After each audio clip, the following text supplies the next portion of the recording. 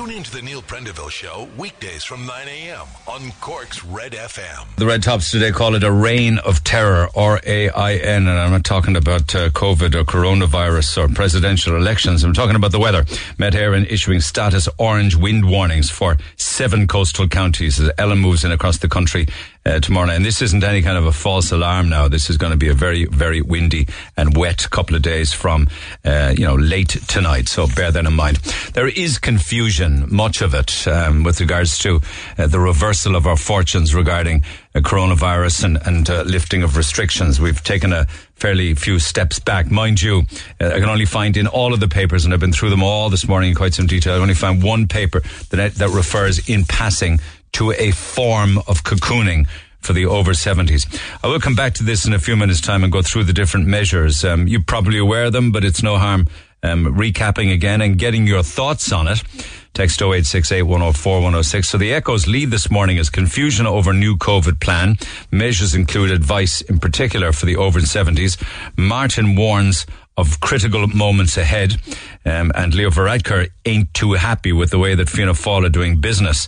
Fianna Fáil have gone on a bit of a solo run, and somebody within Fine Gael has said, if this is the way they're going to continue, I don't see this coalition lasting for much longer.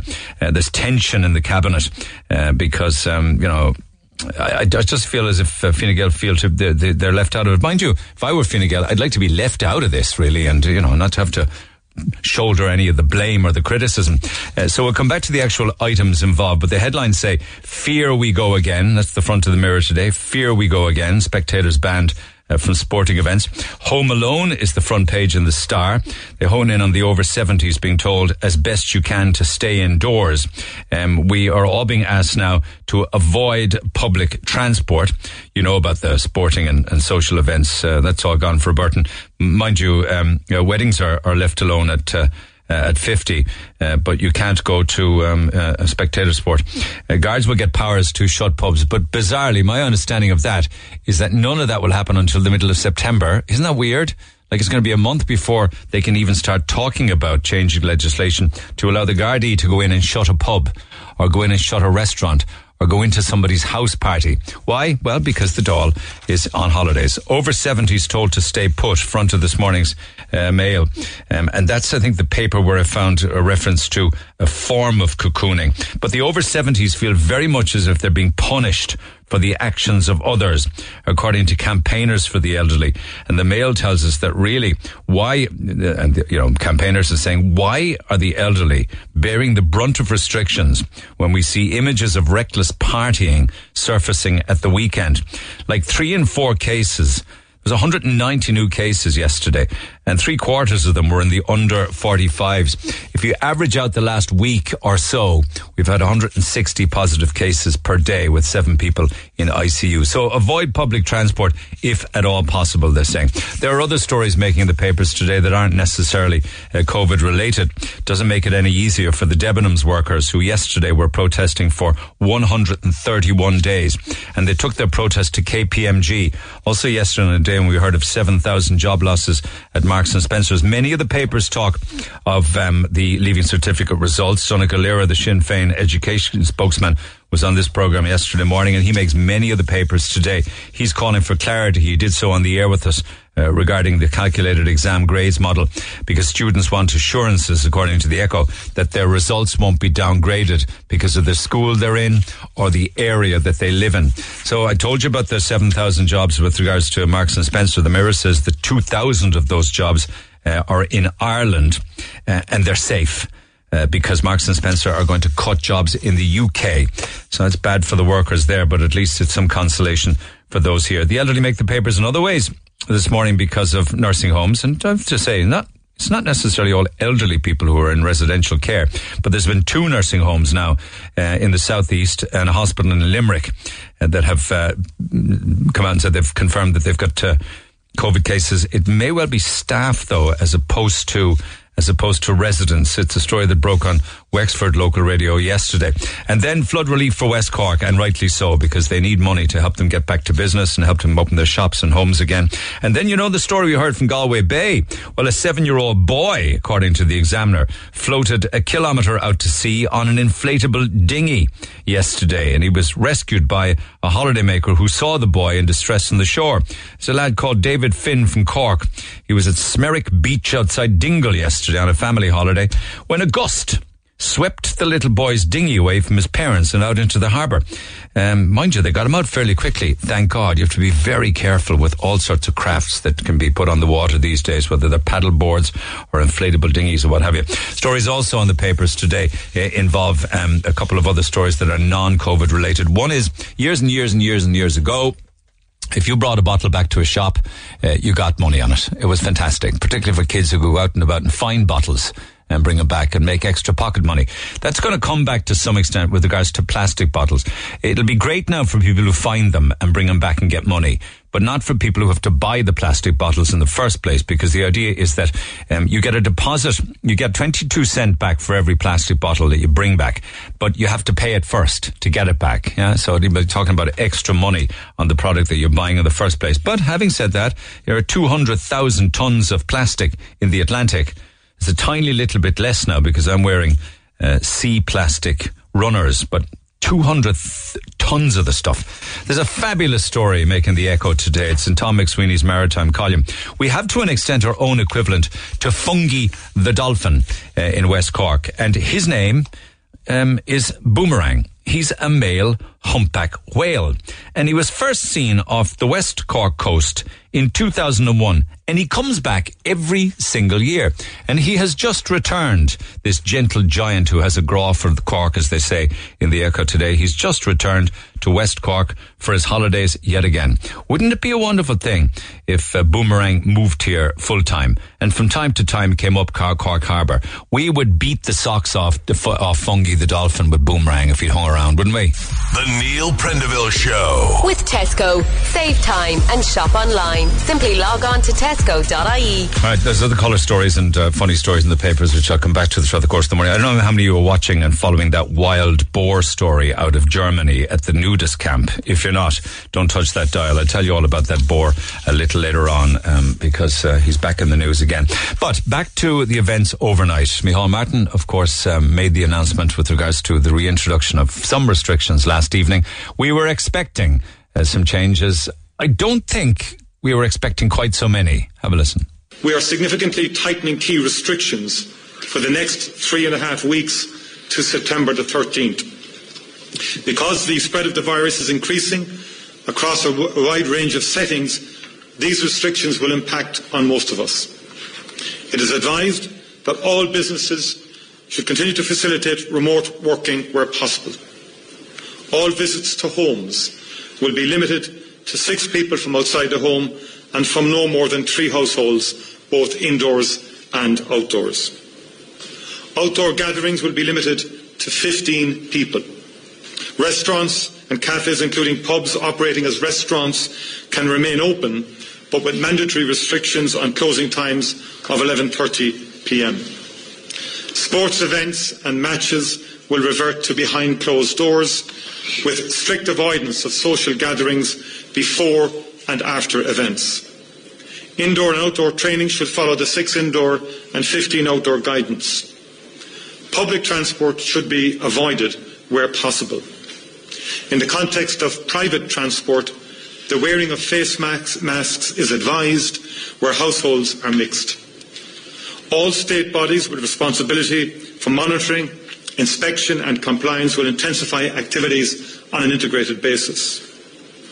For our over 70s and those who are most vulnerable will be asked to exercise their individual judgment to limit their interactions to a small network for short periods, to avoid public transport where possible, and to shop during designated hours. Okay, and he then went on to speak about the reasons why, and then Stephen Donnelly did on Prime Time last night. So your thoughts on that are welcome. Text 0868 104 106 for new restrictions to combat the spread of coronavirus, partially, as the Irish Times says this morning, reversing the reopening of social and economic life that we had in recent months. Like, for instance, at this stage now, anybody that can work from home and has gone back to work should now reverse that and go remote working again.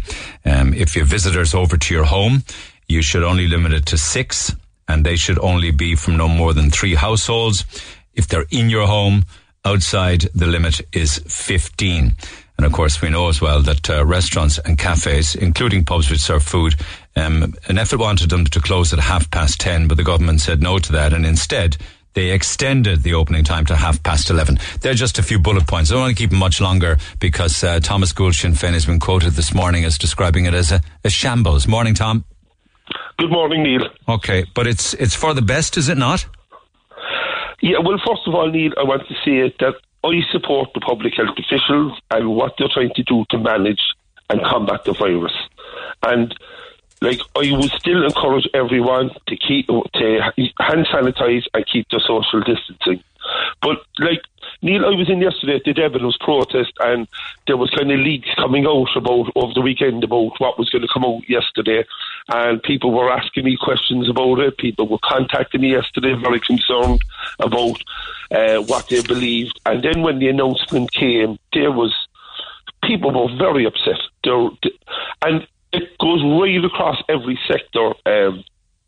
Like I call it, I'm the chairman of Sevens Hall Football Club. We have to meet with the committee today. I was up there last night, and there was one of our vice presidents, a man over 70, and he asked the question, can he come up to the field tomorrow night? This man is a widower. His one love is going up to watch GA matches and training. He social distances. And our answer to him was, we don't think he can. No, he can't. No. And even those training, it's only 15 people can train. And Neil, that's the other side of things now. Like, we have 2 matches tonight, a camogie match and a football match, and people are travelling from their clubs. They're going to have to drive in, drop their kids in Vincent's Field, and drive out the gate and go away somewhere for an hour, an hour and a half. Yeah. When it was 200, though, it was being said to me yesterday that when it was 200, wasn't it, to go to an outdoor match, but that they were hanging around too much and gathering in groups after the match and chatting and not engaging in physical distancing, apparently, and that's the reason for that. But actually, the GA came out yesterday now and have asked to meet with NEFID to go through their figures, because the GA are looking for them to explain where the issues were, because you see, the problem here, Neil, and the huge issue people have is that they believe the government dropped the ball with allowing people to fly in from all over the world to come into Ireland and not to be tested and not to self-isolate. That's the first issue. The second issue is we knew we had a problem in the meat factories back in April. We stepped in at the time. They closed some of them down. They tested them. And then as soon as things started to ease, they left the factories do what they wanted. And the big problem for the factories is there's a huge problem with workers sharing houses together, being overcrowded on top of each other, and then if one person gets it, they're going into work. And 95% of them don't have sick pay, so they go to work sick, yeah. Yes, so like we knew these issues were there. And the reason people are so angry now, Neil, and we had the whole problem with direct provisions. We knew they were overcrowded, we knew they were on top of each other, and the government didn't step in. So the problem now for us this morning, Neil, is your listeners the majority of them have done everything right. Yeah. They're isolated for 3 months. People, like, we're 5 months now over into this pandemic, and the vast majority of people have done everything right. And listening to what they were telling me yesterday, they believe the government have made huge mistakes, and now the people who've done all the hard work have to go back and do all the hard work again, and they believe that's unfair. When you look at the vulnerable, or particularly the over 70s that they honed in on yesterday, do you regard that as being advice to cocoon again, or just mind yourself? Which? Well, it's more than mind yourself, Neil, because they're told not to go to events. They're told not to go on public transport. They're told to shop at designated hours, specific times. Yeah. Like my own father's 78. You know, he actually went cocooning a week before it was announced. He like a lot of people who are over 70. people have done the right thing because they were concerned. But those people over 70 believe now that they've done everything right, and now they're being asked to do all this again. People don't think it's fair. They feel the government aren't making sense. Like, I want to support the public health officials, and I want to support the government because... But what part do you have a problem with then? What part, Tommy, what part do you have a problem then? Apart from you did hone in on sports events and matches and spectators. You're saying that should have been left at 200, is it? Well, what I'm saying is...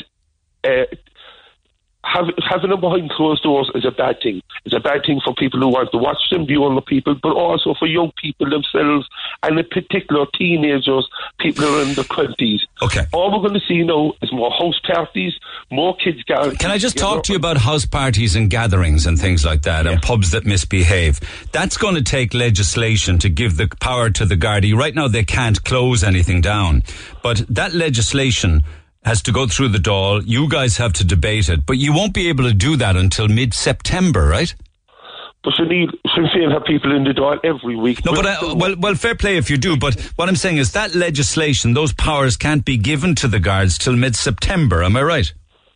Yes, but Neil, we can go up to the Dáil next week. But one would think that would be an emergency measure that should be debated this week. Well, listen, Neil, I could be up in the Dáil tomorrow morning. Like what Sinn Féin has said is we didn't want to take a 6-week break. We felt that it was the wrong time to take a break because of the pandemic. What Sinn Féin said to the government, and we actually performed a motion not to go on this length of a break, is we felt that this was an exceptional year and we needed the government to be working because of things.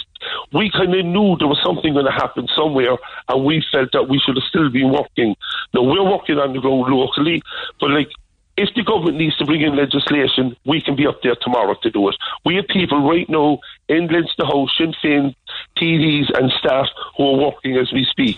So, if the government really feel that strongly, then the Taoiseach should have rang Mary Lou yesterday and said, listen, we have to recall the Dáil. Yes, to get people that would have been the sensible approach, wouldn't it? And Neil, we want, there's politics and then there's the public good. When it comes to the public good, we want to work with the government. But, they didn't sit down and talk this through with other people. We want to sit down, and at the end of the day, this is too serious of an issue to make politics of it. Well, it's too serious of an issue to be on your holidays for, I would suggest. Yeah, well, Neil, I took a week off. I went up to west of Ireland, right? And I was away for 6 days. That's what I was away for. Okay. The Council for Civil Liberties is saying, please don't pass this legislation. Don't have guards going into people's homes. Just coax people, work with people. Don't be draconian and introduce new laws where the Garda Síochána will come in to your house. They're worried about that. Well, Neil, we need to sit down then and debate it and go through it. But the problem is, because there's no Dáil sitting, there's no debate. You have the government coming out with these announcements. They announced all these yesterday knowing that they can't be enforced. To me, that just doesn't make sense.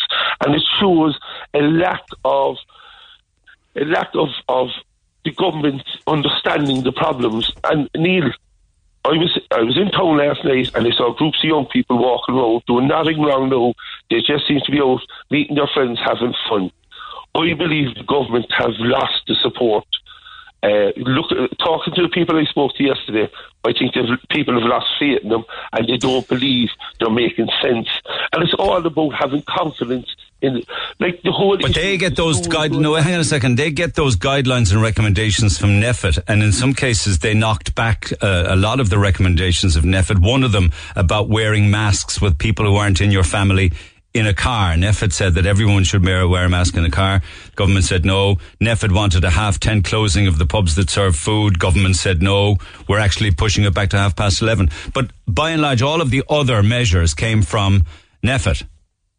Neil, we were waiting for 4 months. The whole world was wearing masks before we were wearing masks. Okay, yeah, okay. And the other thing, Neil, in relation to, you're talking about NEFIT. NEFIT have been looking to close the airports or restrict people coming in and quarantine them when they're coming in for months, and the government have failed to ask. NEFIT have been on about having testing, tracing, and that's not happening either. it's not happening to the extent it should be happening. And we have the whole issue of the schools going back, and parents and teachers are very concerned because the minister is all over the place. Like they had a meeting yesterday about public health, and they never discussed it to schools, and they're going back in 2 weeks' time. And a lot of the schools are ready, and what we have is we're going to have students now going to different schools, all going into the one bus to go right across the city and the county. These buses are going to be full, the classrooms are going to be full, and them same children then, when they go home that night, they can't go up the field to watch a match, and they have to be limited in their training. But we have to get kids back to school, Thomas. Oh, Neil, I'm for it. But what, like, if you listen to Donegal Era, our health spokesperson, we were saying this for months, that they needed to put a plan in place. And this new, Neil, they had a meeting yesterday and they never discussed the schools going back. The single biggest issue facing the country in the next 2 weeks, and the government never discussed it. All right. It just... So, listen, my final point is, I'm still going to encourage everyone to sanitise, to keep the social distancing, and to use common sense, and to support people. And I hope people will listen, and I hope, particularly older people and younger people, that everyone sticks together, because we still have a big job of work to tackle this virus. Okay, Thomas, thank you for taking the call. Thomas Gould, Cork North Central Sinn Féin TD. It's difficult for the over 70s who've been asked to keep your distance from people, while at the same time use your own judgment as to where you go and what you do. Keep the number of people you meet as low as possible. When you do meet people, you should be at a distance of 2 meters and for as short a time as possible. Wearing masks if it doesn't affect your breathing. Avoid public transport where possible. So there's a recommendation that over 70s and pensioners should not use buses. Shop during designated times, specially set up by shops for the elderly or the over 70s or the immunosuppressed. Somebody put it very well. So we can go to mass but not meetings. So we can play football but not watch it. So we can eat in pubs but not have a Sunday lunch with parents and siblings. So we can attend a wedding with strangers but not have a barbecue with neighbours. Send the kids to school but not go to work. There are some errors in that, actually. You can go to a wedding, but you can also have a barbecue with neighbours, but as long as it's 15 or less. You can eat in the pub but not have a Sunday lunch with your parents and siblings.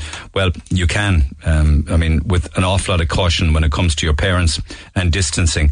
And if it's indoors, very much restricted numbers, where you're only talking about 6 people from no more than 3 households.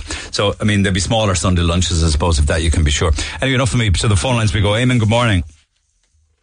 Good morning, Neil. I'm ringing this morning about the elephant in the room. The elephant in the room, which is the lack of response by government to the problems in relation to the spread of the virus. The World Health Organization said yesterday that the primary cohort of people who are responsible were in their 20s to 40 years of age. 20 to 45. That problem has not been addressed. Yeah, why hasn't it been addressed? That has not been addressed. It hasn't been addressed because they're looking for legislation to give the Gardaí extra powers in terms of breaking up parties, etc. But I think the problem is a lack of education. Young people last night were not looking at the news. They don't look at the news, and they should be using the social media platforms to get the message across that young people can get this virus and young people can become serious. Well, it's all over Twitter. It is all over Twitter, Eamon. I was reading a lot of it last night. But the message is not going home.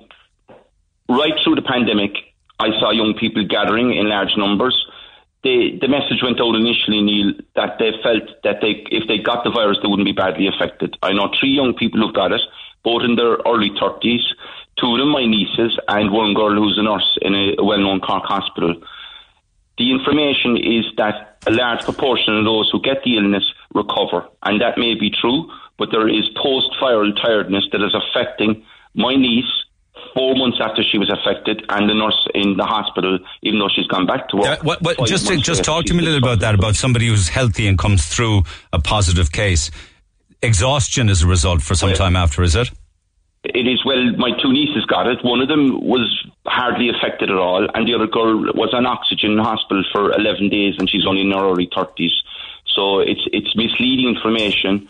that anybody should suggest that any young person who can get it is only going to get a mild case. That's not the case.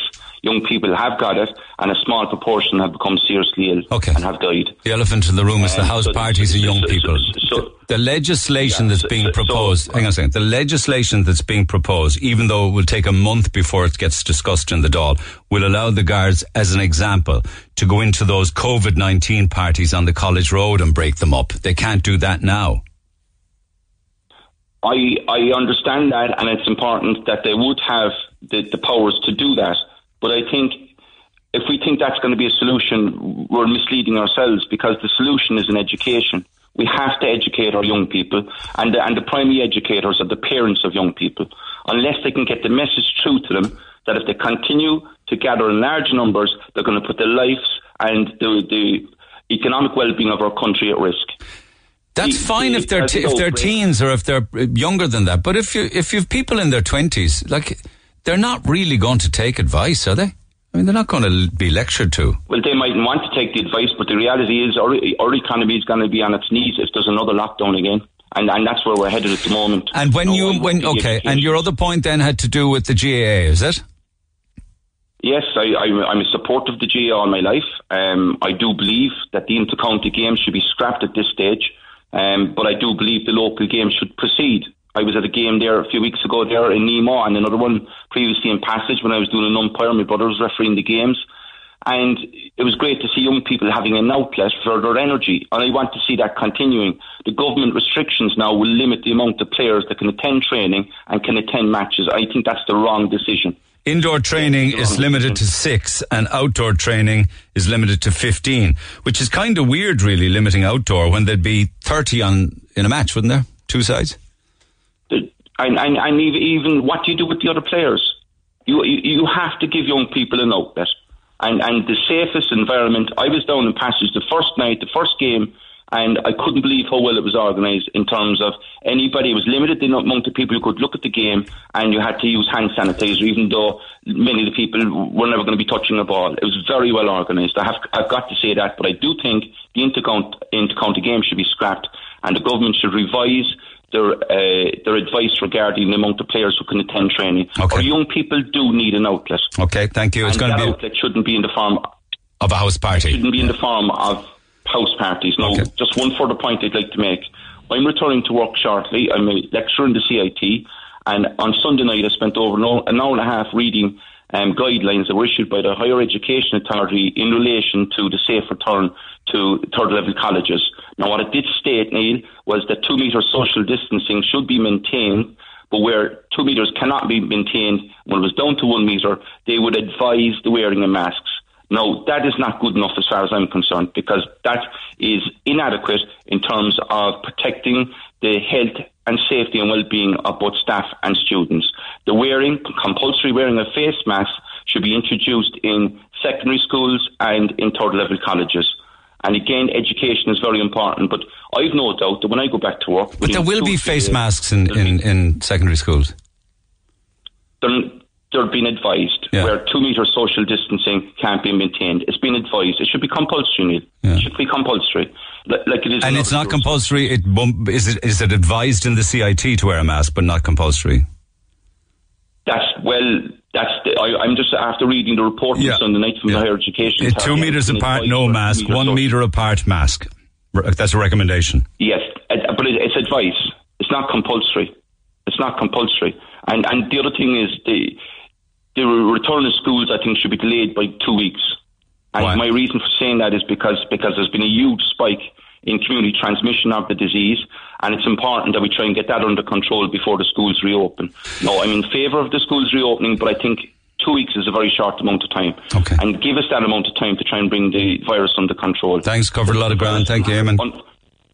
Good luck going back to CIT. Thank you. Actually, it's interesting because with regards to numbers and the positive cases, the big increase and the big spike at the moment, and I know there was issues with meat plants, and that was ridiculous, the huge amount of COVID positive testing there.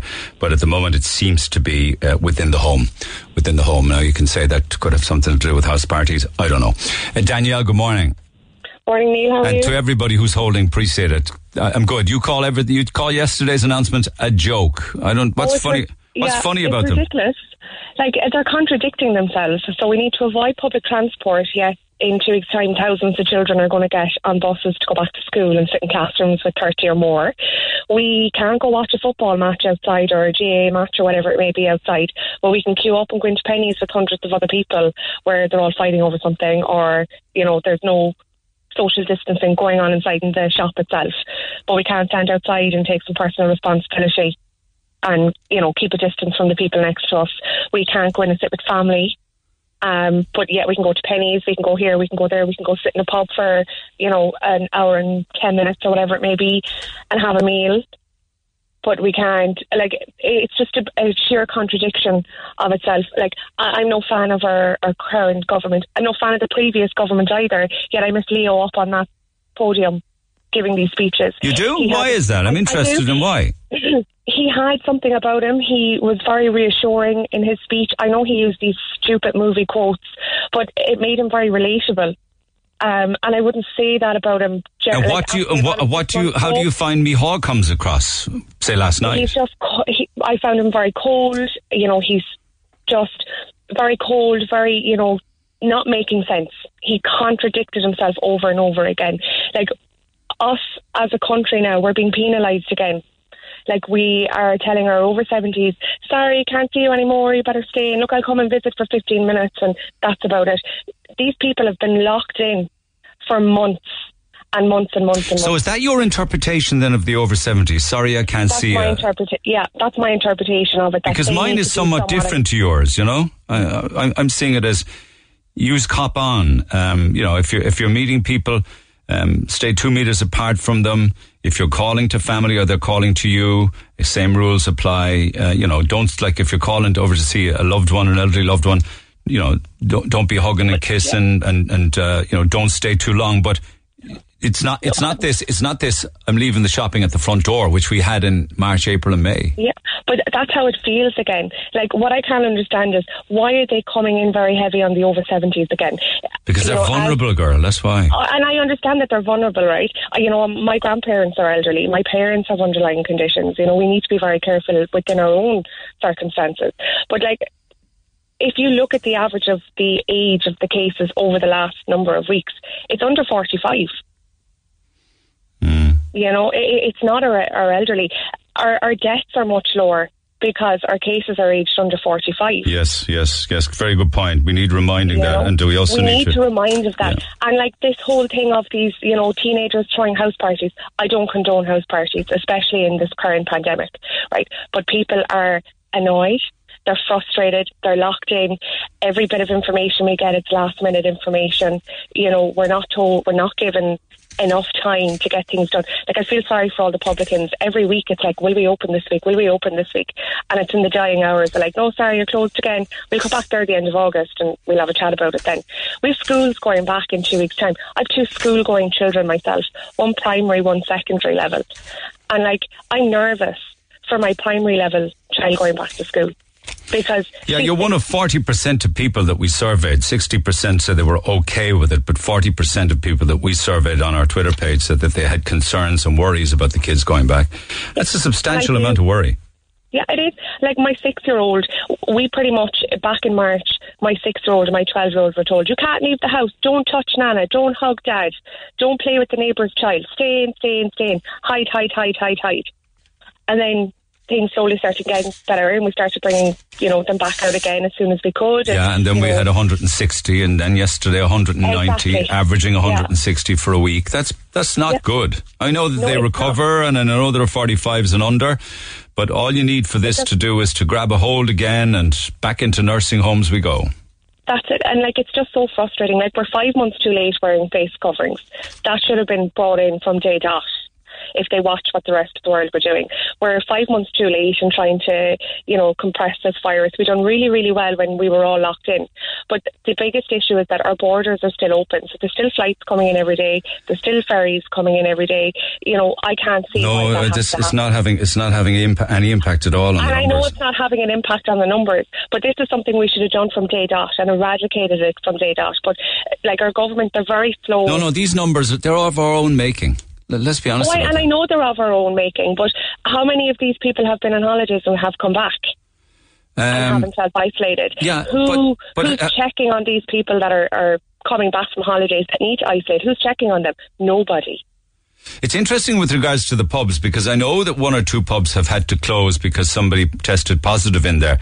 But I don't know of any pubs where somebody contracted coronavirus from somebody who tested positive in a pub. Do you follow that logic? I do, but can you put your hand on your heart, Neil, and say for 110% sure that you haven't been in the company of somebody that potentially had COVID? No, you can't. Not one of us can.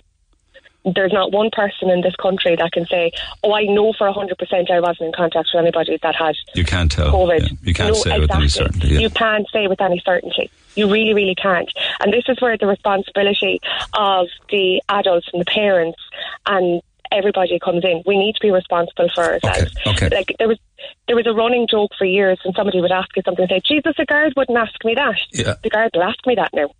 Yeah, let me get back to the final point. Just one final aspect of what you said there was that you felt that Micheál doesn't come across the way Leo did. I wonder, would that be because Leo had the compassion of a doctor, whereas Micheál's background is probably more talking at people as a teacher?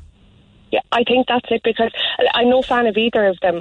I wouldn't be a fan of either party, but I just found Leo on that podium when he came for his speech, there was something reassuring about him.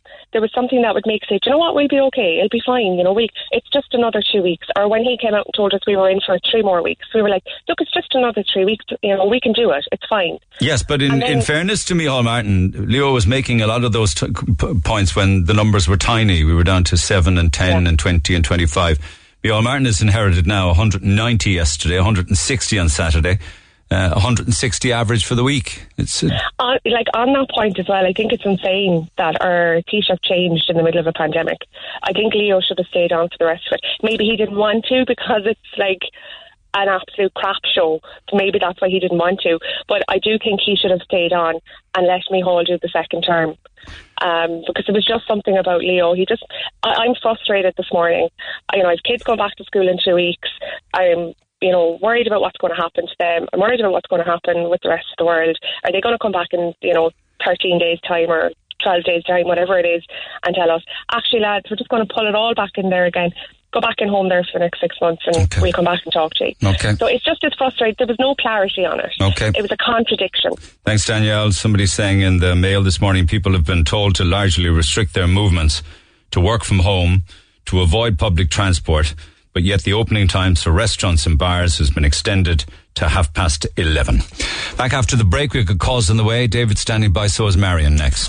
This is the Neil Prendeville Show. Tweet the show at Neil Red FM. I wonder if there are 104 to 106 Red FM. Mad keen to get on air. I wonder if there are many people who are literally packing up in the office and heading back home again. If so, how do you feel about that? I want to hear from you if you're unhappy with the latest developments, and happy also. I want to hear both sets. So 086-8104-106 by text. Marion, good morning. Hang on a second. Let me get myself together here. Marion, you've waited an age, so what's on your mind?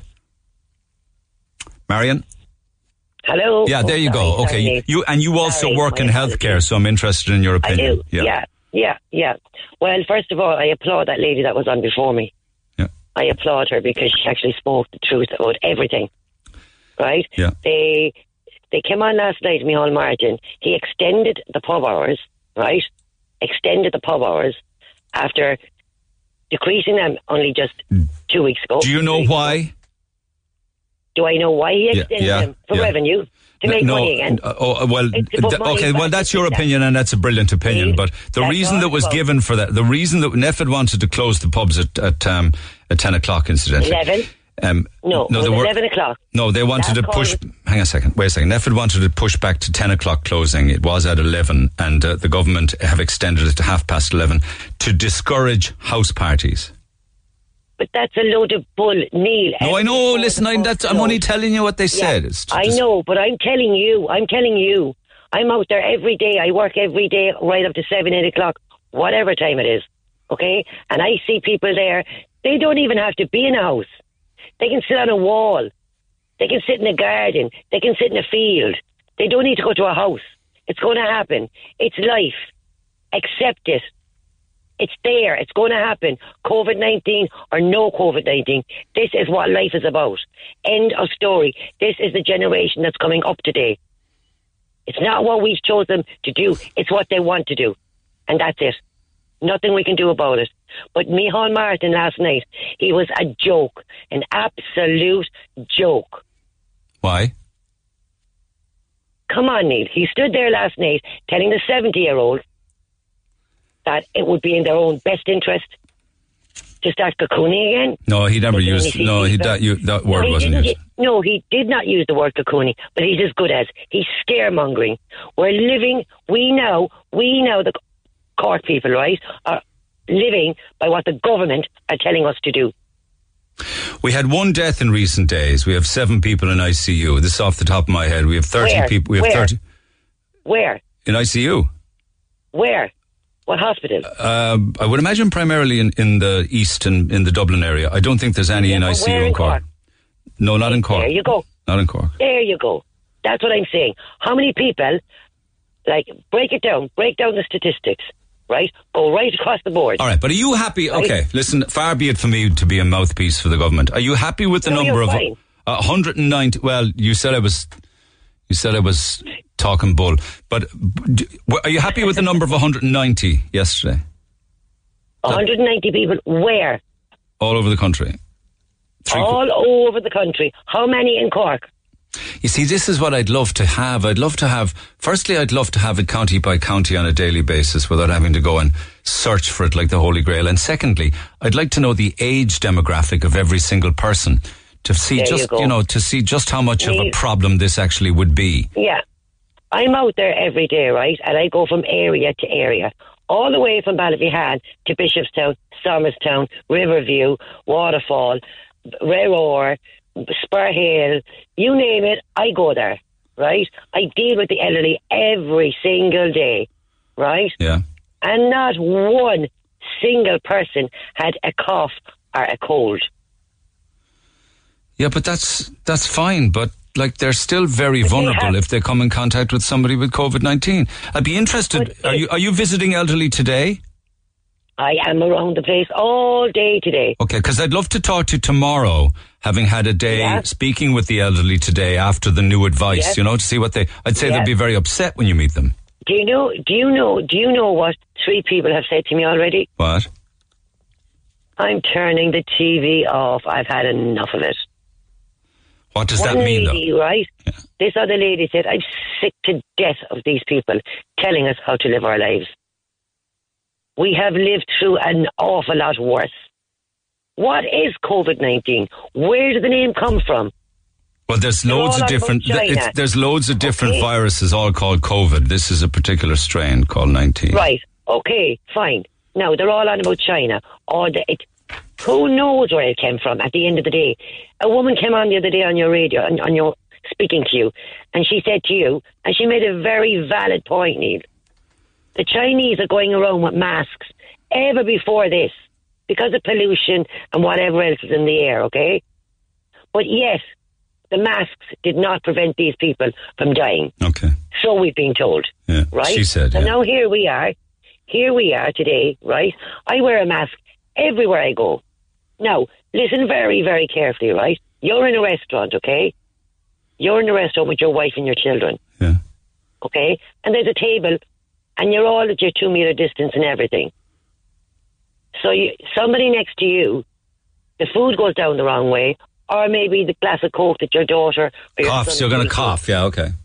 And they cough, right? And really cough up what they've just swallowed onto the man or the woman next to them. Tell me, what do you do? Well, I'd prefer if it was the child coughed and not the parent, but anyway, I don't know. What do you do? No. But what do you exactly do, Neil? What do you do? Okay. You go into a store, you see kids 16, 15, 14, coughing, blowing their nose. What do you do? Excuse me, go outside, please. Well, some would say that. I'm not so sure that I'd interact, but others would. I had evidence of that yesterday. I have yet to see it. Okay. I have yet to see that. Okay. I'm out of time for now this side of 10, but come back to me in the morning having spoken with your clients, will you? Okay, yeah. Looking forward to it. Thanks, Marion. Back after 10 on 1850 104 106. I have the breakdown, actually, of some of the new cases. We're talking about 190 of them last night, and I'll go through those and the breakdown of... I don't have ages apart from 3/4 being under the age of 45, but I do have the county breakdowns back after 10. The Neil Prendeville Show. With Tesco. Save time and shop online. Simply log on to tesco.ie. Meanwhile, I'll come back to everything else in a few minutes' time. There's lots of other things happening, and there's some good positive news today also. And the outdoor dining is going down a storm in the city. We know of Princess Street. Pembroke Street was also pedestrianised as part of the city programme to reimagine our city landscape. Owen English has a lovely story in the Examiner this morning saying that street closures have allowed al fresco dining. Not in the next couple of days, I'd say, not much of it, but it has been great on Cork city streets. A great buzz in the city. Really good buzz in Cork by comparison to Dublin, which is a very, very desolate place these days, I'm told. People who travel up and down. So this is very good news. I'd love to see more of that. Cork's outdoor dining set to stay, and it's been extended until the end of the year. So that's great news for all of the different restaurants and establishments, the likes of Clancy's on Princess Street. And can I just say, on another happy note, I've started, I know I promised on my Instagram page that I would start some giveaways, and I should have done it a few days ago, but I started them last night. And the first one is a lunch voucher for Clancy's. So that's up on my Instagram page. If you're not following my Instagram and you'd like to win that, you got to get on before lunchtime today, because that's the first of the draws. And over the next week or 10 days, then there'll be more giveaways and draws on the Instagram page for different establishments that you might like to go and visit, because I have quite an amount of vouchers. I also have some for different tourist attractions as well. And that's on my Instagram page. If you're not following me, you'd like to win, perhaps you might think about doing that. There's another lovely story that makes the papers today, actually, and it has to do with honey. It beats antibiotics hands down when it comes to curing coughs and colds. So this is far from an old wives' tale. It stands up to scientific scrutiny that a spoonful of honey, as opposed to the spoonful of sugar helping the medicine go down, the spoonful of honey really does seem to relieve a lot of the old coughs and colds and sore throats, and scientists can now prove it. You got to be careful with the honey that you're getting, though. You know, the cheapy stuff in the supermarkets, it just doesn't do the business. And then the papers also, and talk about this, has gone on for about a week or 10 days. There is a nudist camp in Germany, right, where people do their nudie naked thing, and good luck to them. But wild boars live nearby, and apparently one wild boar, a mammy boar, target, apparently is quite brazen and is no longer afraid of humans. So about 10 days ago, a photograph and a video appeared of a naked man, a nudist, chasing Target the boar because she stole his laptop and laptop bag and ran off with it. Now, it was very funny, and I thought it was a lovely, lovely story, but it's taken a bit of a twist now, because this is literally a dead ham walking, because the idea now is they want to put down the boar, because they say the boar no longer fears humans and is no longer kind of suspicious of them or kind of touchy-feely, and that could be a problem for people who might get attacked. I think that's very unfortunate and unfair. But there is a petition now being signed online. Nearly 10,000 people have already set up and signed this petition against the cull of Target the boar. I thought it was a lovely, lovely story, particularly the photograph, to see a man with no clothes on running after the boar as she legs it with her two little piglets after her, and the laptop bag in her mouth. It's a lovely story. Anyway, I hope that doesn't happen and they leave the boar alone to mind her little boar pups, or whatever the case may be. Lines open at 1850 104 106 for all of the business. Now, I have got the breakdown of those stats, and the breakdown came from you guys, listeners. Thank you to Sean, who sent me a stat breakdown. I asked, when we look at county by county, I'm not going to bore you with stats here now, so don't worry about it. It's not going to be very difficult to follow. There were 190 cases in the Republic of Ireland reported yesterday, all right? And when you break it down by county, the stats tell us that county by county, 48 of them were in Kildare, 46 of them were in Dublin, 38 of them were in Tipperary, 20 of them were in Limerick, and 7 were in Clare. That left 31 other positive cases yesterday. And those 31 cases were spread amongst 11 other counties. And I managed to get from a kind listener the breakdown.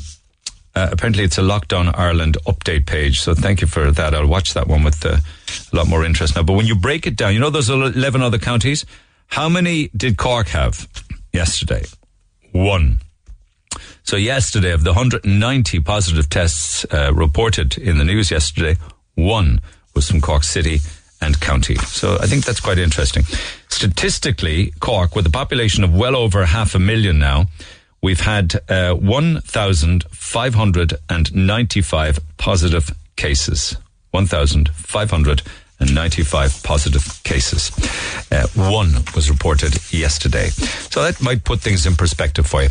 Caller from Tipperary, actually, who's been living here in Cork for 6 years, says, listens to this programme all of the time and says, Cork people are unreal for complaining. We're unreal for complaining. David, good morning. You're in your hospital bed, I believe, is it? Good morning, Neil. I am, that's right. And thank you for your patience. You're in the Mercy. Okay. I am a patient, actually. That's why I'm... You're a patient.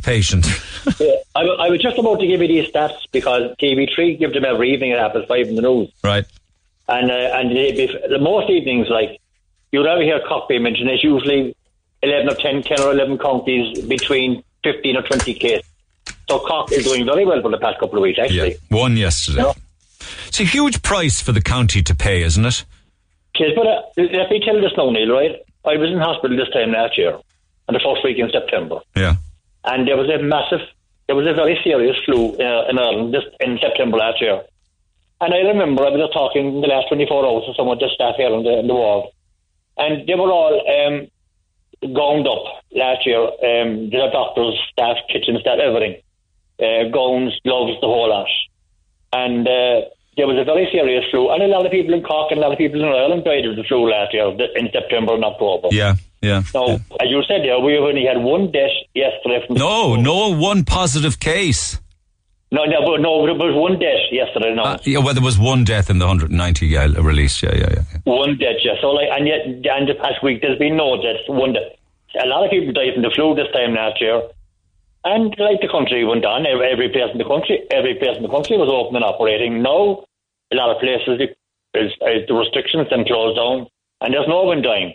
Isn't it far better to have 190 cases and 1 death than to have 190 deaths in 1 case? Well, inevitably they're saying that could happen. We could have many, many deaths if they didn't reimpose some restrictions yesterday. That's their narrative, not mine. That's what they're saying. And the WHO Health Organisation are saying that the 20-year-olds, 30-year-olds and 40-year-olds are increasingly driving the spread, and many of them are unaware that they are infected. That's right. Yeah, that's where we're at.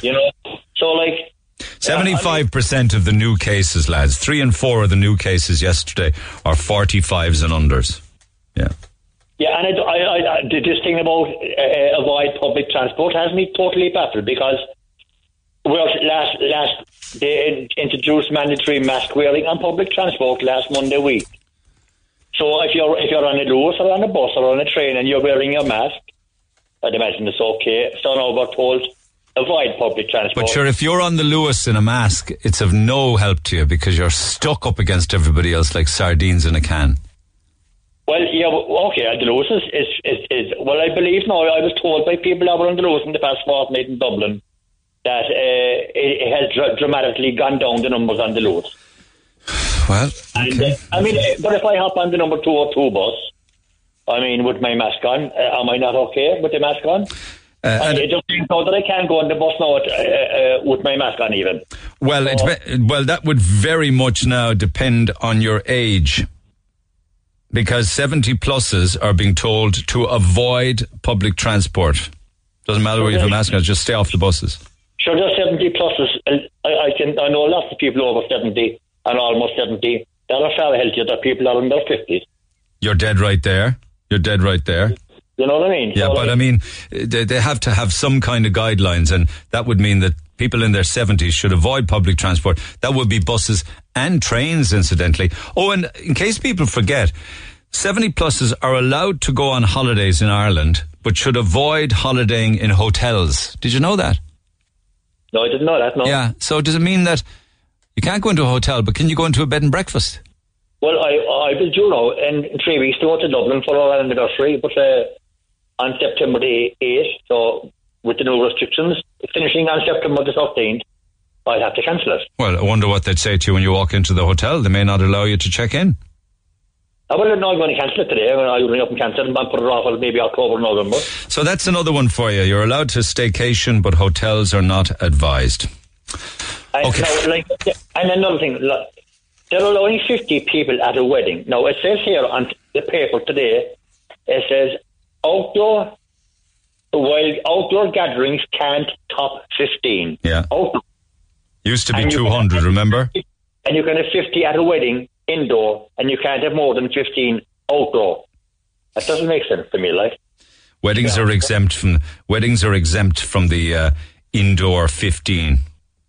Sorry. Let's be clear about this. All outdoor events are limited to 15 people. Indoor events are limited to 6. So a GA team can have 15 at a training session, but like a GA team is probably made up of 30 players. Well, so that's why the 15 the team to stay at home and 15 to go to training. That's ridiculous. Yeah, but what's interesting is an indoor event can only have 6 people, but an indoor wedding can have 50.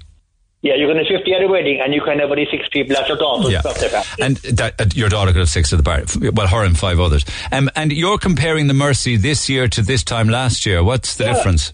I believe I was told now by 2 or 3 people in the past 12 hours that the safest place in Cork right now is inside in the Mercy Hospital, and it's been that way for a long time. They've done very well through the whole. Well, have a listen to this then. Have a listen to this. Dear Neil, I attended the outpatients department of the Mercy Hospital today for an appointment. This is from yesterday's appointment. I attended for an appointment. When I was taken to my seat by the security guard, I was asked could I sit in another seat because the person before me was called to the reception desk and I was being asked to sit in that chair. The chair was not sanitized after him, and I was told to sit in the same seat.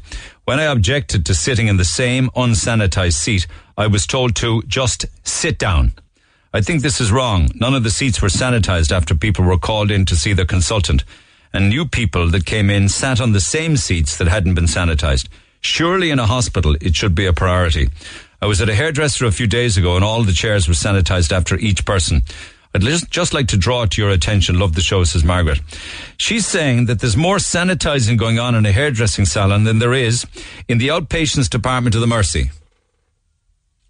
Well, the outpatients, no, that's in a totally different street completely from the main hospital building. That's up. Doesn't matter where it is. Yeah, I know that, but I mean, and these seats should be. Why aren't they sanitizing the seats?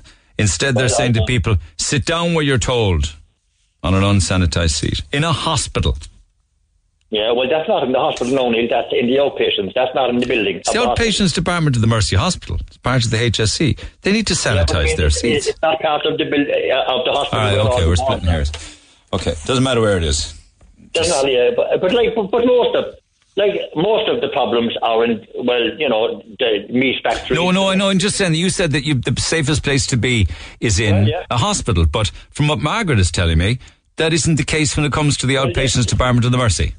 They have had very little, if any, COVID-19 cases in the hospitals in this March, I was told. I know. But you don't get it. You could have community transmission cases in there where people go in and out. You could, but I believe from doctors and nurses will tell me that the hospital is very safe for a long, long time. Okay. I believe it. Yeah, okay. All right. Thanks for that. Appreciate it, David. Get well soon. Lines open at 1850 104 106. Just one fast one here and then an ad break. Ireland is a nation of drunks. It's the under 45s who don't care about anyone, and the government's answer to that is to lock down the elderly yet again. People can still go to off licenses and buy 4, maybe 5 slabs of beer, go to a house party, break every rule. They can go to the pubs and stay there for the night with the €9 receipt, and it's the elderly again that are being punished. Meat factories are an absolute basket case, and the direct provision centres are left to their own devices. Yet it's the elderly that are punished again. The government's lost it with this pandemic. It's as simple as that, and they now take the easy option to tell the elderly to stay at home. The off licenses and Ireland's inability to stay away from drink is the real problem, and this country is an embarrassment. Supermarkets are a disgrace, and their off licenses are packed to the rafters 7 days a week. Says Paul by email to neil@redfm.ie. The Neil Prendeville Show on Twitter @NeilRedFM. Yeah, it's an excellent point, actually. A texter saying there, this is interesting because how can the likes of Princess Street or Pembroke Street stay open where people gather and sit down outdoors, but yet people can't gather or sit down safely and watch a match, even in reduced numbers? Interesting point. Thank you for it. Lines open at 1850 104 106. Somebody's also asking the question, could a full GAA team maybe train at a wedding? Then 50 of them. Well, they probably could train if 2 of them got married at the wedding or had a wedding for training purposes. Do you know what I mean? Then they could get 50 of them training at the one time. But right now, it's no indoor. Well, I mean, outdoors is 15. We don't want to be revisiting all the stats again. But from the point of view of sports, no spectators will be permitted at sports matches, full stop. And all of these now are permitted without any spectators. Yeah, that's the deal here. And then we'll recap on other things as well throughout the course of the morning. But I'm conscious of the calls that are backing up. So Valerie, good morning. Hi, how are you? Very well. Thanks for holding. Your thoughts on all of this? You have a communion? I have. It's an absolute disgrace, to be honest with you, Neil. I have a communion and confirmation. It's family members. I think the government realised that we're coming into those months now. It was cancelled, as you know, for all the right reasons, and everybody understood. We've now been given a new date, and with 3 weeks to go, we've been told that you can only have 15 outdoors. Yeah. Now, I personally, I understand the pandemic we're in. I'm not up against that at all. But I just feel that how do we, our kids have been targeted again with the elderly. So, I telling my 8-year-old daughter this morning that hers possibly can't go ahead because her grandparents and cousins can't be there. Yeah, well, and I'm doing this in my own home. You could have had an awful lot more up to the day before yesterday, couldn't you? Exactly. Could you have had 200? You could have had 200 if you had a big enough garden, couldn't you? We're definitely not that popular, Neil, but you know what I mean? Absolutely. Absolutely. I just think that it's the financial loss for most parents is absolutely atrocious. My mind is boggled. How does this make sense? So you can have an indoor wedding of 50 and an outdoor communion of 15. Exactly. And that's what it boils down to. Now, it's a case of picking and choosing family, but I have family members who have communions and confirmations after the 12th. And if the restrictions are lifted, they can have theirs as normal. So it's using kids off one another. I can't figure it out. And the same would be said for a child's birthday party, wouldn't it? You'd only have 6 if it was indoor. It would be, but I'm not sure that a birthday party would be, I suppose, as important as No, I know what you mean. It's not as a momentous occasion as a confirmation. A wedding can go ahead, and that's in the Church of God. So is the communions and confirmations. The government know that these have all been cancelled. They know September is the month that they're all going ahead. But how would they even do the communion if only 50 people can go into the church? Well, it depends on the school and the size. I know personally, I don't know where we stand because our classes are big. I know the following week, a school in particular, I'm not going to give no names obviously, has a very small class, so that can go ahead and possibly with restrictions lifted can have their after parties for their kids or whatever the case may be. Hotels aren't taking meal bookings for people anymore. We've tried that. We've gone down that route. I think most people, definitely from the amount of people I've been speaking to, they're organised it at home, to have it at home, safest option altogether. I can go into a bar with a beer garden or whatever the case may be with my daughter in her communion dress and sit down and have a meal mixed with God knows who. But I can't have my immediate family and her friends in my back garden. So how are you going to pick who's going to go? I don't know how I'm going to manage that. How do you do that? How do I cut her godparents? Do I cut her uncles? Do I cut her cousins? Well, do you think that people will just do their own thing and they won't limit it to 15? I think absolutely. I think people aren't going to... In their back gardens, they could have 40, 50... I mean, in your own private home. Now, personally, for me, it wasn't going to be over the amount of 30, 35. I would have had, obviously, all the steps in place for social distancing, for sanitising, as you do in this day and age. It's now the new normal. But, can I take the chance of guards knocking on my door and clearing people and my 8-year-old standing there looking at it? I know what you mean, yeah. And that could potentially happen. I don't think it will happen. There won't be legislation. When's the date? the 12th of September. Yeah, there's hardly going to be legislation passed by then. I'm not suggesting that you do it, but you won't have the guards call into your back garden if you do. You know, it's awful. As I said, like, because I have a big family, and so some of them will be going ahead later in September. So do they get to do their day as normal? I mean, it's not as easy as cancelling and rescheduling. There was a lot went into it. As you know, they are very important, and it's not about the party, it's about the child making her first communion, understandable. But their build-up in school, in everything, has been to celebrate with their friends, celebrate with their family. It was cancelled initially, and the Church of the Diocese of Cork stated in many statements that it wouldn't go ahead until family and friends could celebrate together. Yeah. And now with 3 weeks to go, what are they going to do now? I think because of the change, you might maybe be expecting another announcement, don't you? Well, I would hope that people would have the cop on to pull the communion if that's going to be the case. All right. Okay. You know, let's see what happens. And put it off till next year and see what happens. It says you lost a lot of money since you cancelled for the May date. I think everybody has. I mean, I know personally I had to reschedule everything. I had to change everything. We had big deposits paid. I mean, it is an expensive day, you know, regardless of whether you're bringing people for dinner and paying for that, or whether you're having it at home and paying for that. You know, did you lose it? You lost at least $2,000 on it, is it? No, God, no, I didn't. It would come to that. Oh, it would do. It would come to that. That's what they cost. You know, by the time you dress them, like, as I said, it's not like you're not just dressing the child, you're dressing your family members, your brothers and your sisters, like her brothers and sisters. You get me? Certainly do. You know, you do, and again, like, I would love if it was years ago when you got in the car, you went and visited family members. That's not society now.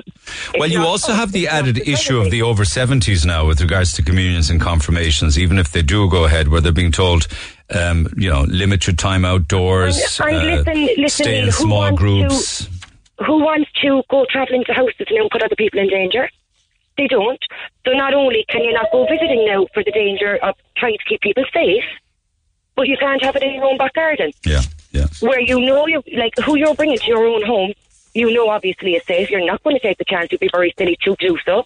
You're not going to take the chance in that. So who you're going to have there? Maybe there'll be an announcement with regards to communions and confirmation. It's both communions and confirmations, isn't it? Or are we just talking about communions now? Both? No, both are going ahead full steam all over Cork in September. And I'm nearly certain from the amount of people I've been speaking to on parents' associations, etc. First of all, they're not willing to cancel, and second of all, I don't see why they should. And third of all, it's the kids are brought into it again. You know, like, it's mind-boggling. Over 70s and kids targeted. And, like, I got a letter this morning about my daughter starting a preschool for the 1st of September. Bear in mind, at the end of the letter it stated, unless regulations change, we will know next week. Do we know that they're even going to go back? So do we know it's even going to go ahead at the stage with 3 weeks to go? Yeah, it will go ahead. Most of these restrictions and changes are so that the schools can open, minimise risk in all other areas, so the schools can proceed with educating kids. I completely understand, but I think they're playing kids off each other. It's one route for one route for another, and somebody needs to clarify what is going to happen. Okay, all right, let me get some more calls on air. Do stay in touch. Thank you. Text 0868 104 106. Thanks, Valerie. Let's talk to Nora. Good morning, Nora. Thanks for holding. Can you hear me okay? You were in the Mercy, was it yesterday?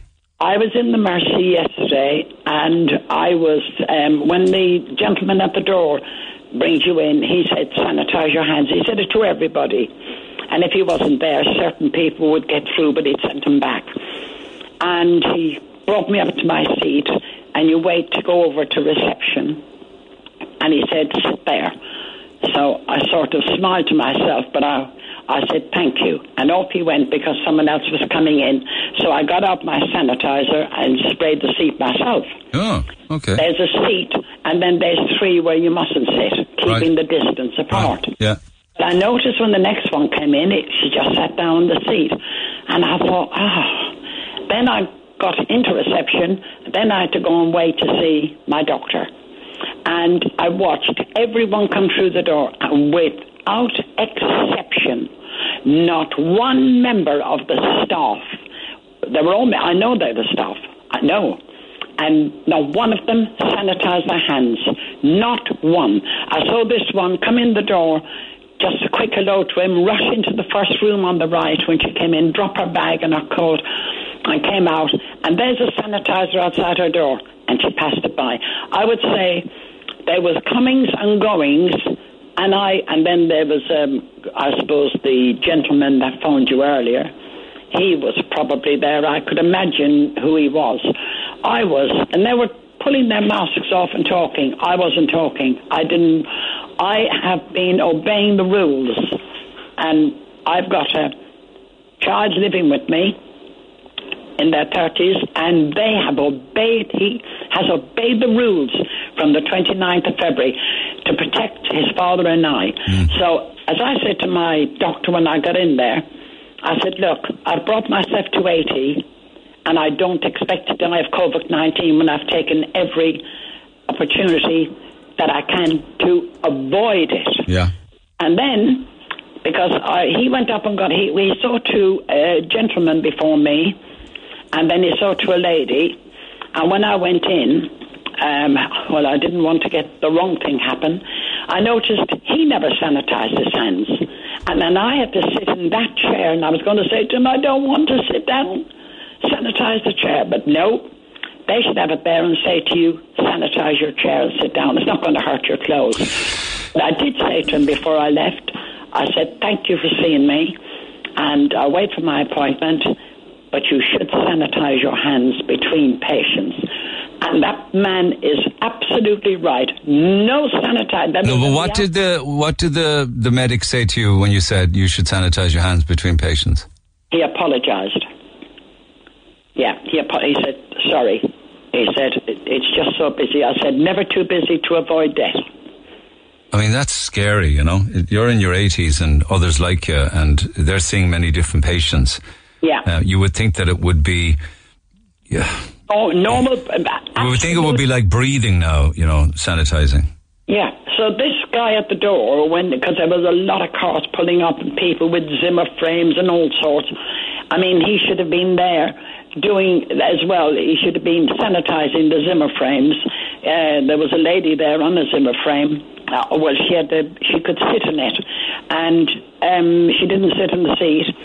But I thought to myself, why isn't he sanitizing the seats? Why doesn't he just do it? Well, that's what happens where the public gather in restaurants or bars that serve food. The entire area when it's left, which is the table, the chairs, everything is sanitized meticulously. Well, I tell you, Neil, I never keep my mouth. Man, I was shaking ringing you this morning. I love your program, and my grandson in England listens to you. But you're not afraid to speak your mind, and you did yesterday.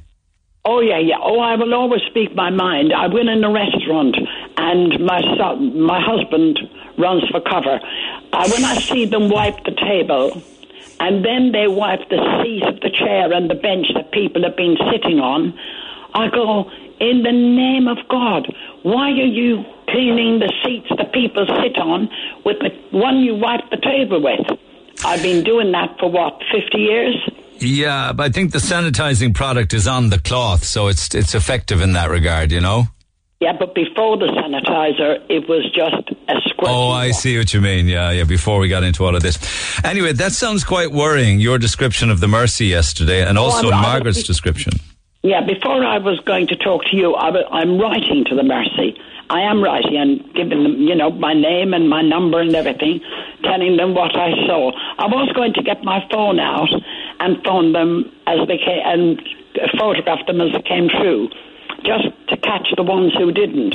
There have been about, I would say, 25 different people, and some of them were doctors. See, the coming through the front door without sanitizing.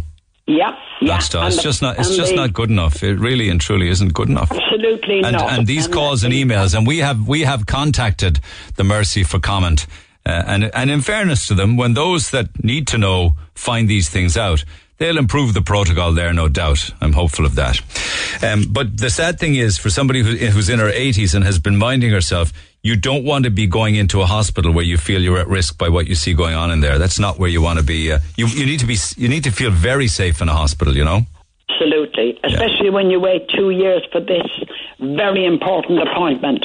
All right. And the guy who saw you didn't sanitize between patients? Didn't, but I pointed it out to him.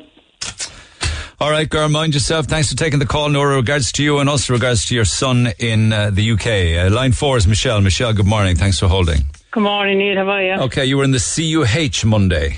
I was indeed. And like that again, like the lady in the Mercy and the other lady in the Mercy, the seats were not sanitised in the A&E department.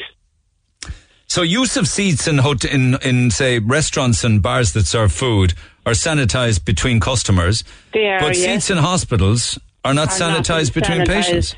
No, they're not, and that's not right. You saw this now, you did?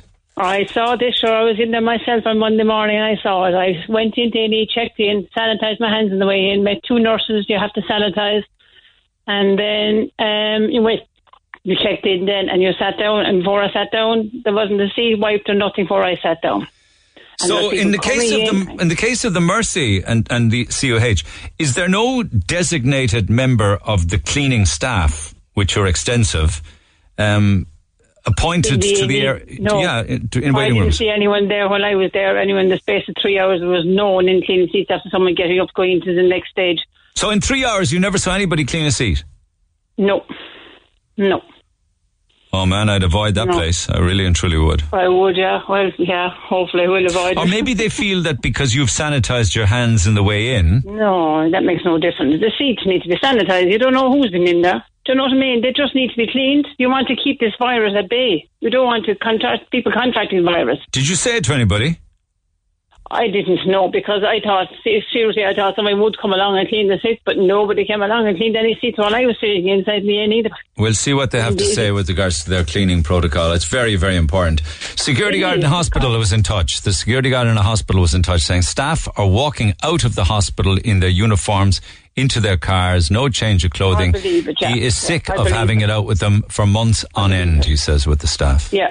I believe it. I will believe it. But are they? But yeah, I know. Yeah, but it's a pity. But is he saying? I wonder. Is he saying that staff are walking into the hospital in their uniform, in their cars, and they're not? Anyway, no, but is he saying that they're not sanitizing or taking any precautions on entering the building? Probably not. I don't know. But staff always have walked in and out of the hospital in their uniforms. I've known that for years because I've been in the CUH many times. And you see staff coming in now in uniforms. So. And what are people suggesting, that they should have a change of clothes with them?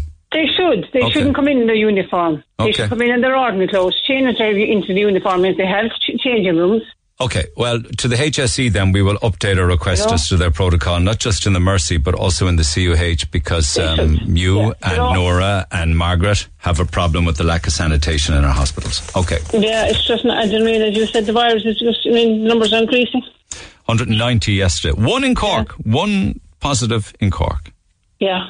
Well, actually, I was in there. I did get a COVID test on Monday, so. Okay. Did you get a result? No, not yet. You're supposed to get it within 24 hours, you know. Yeah, I know, hopefully. Okay. Thanks for taking the call. Let's see what they have to say. Thank you, Michelle. Appreciate it. Thank you. Bye. Good text to read out for you here. This is getting fed up with these old people asking for young people to make sacrifices. They are the ones that ruined life for young people. They got rid of free healthcare. They got rid of free education. They caused impossibly high car insurance. They made it impossible to buy a house. They wrecked the environment by taking all of nature's resources, and now they're retired on their golden pensions that are now to be paid by who? The young people. There was not a lot of solidarity on show when young people needed a bit of help. I hope you read this out. It's important. Certainly is. Happy to do so, and that by text to 086 8104 106. We have a lot of responsibility, actually, for the world that we are handing over to the young. Back after the break. Talk to Neil Prendeville now.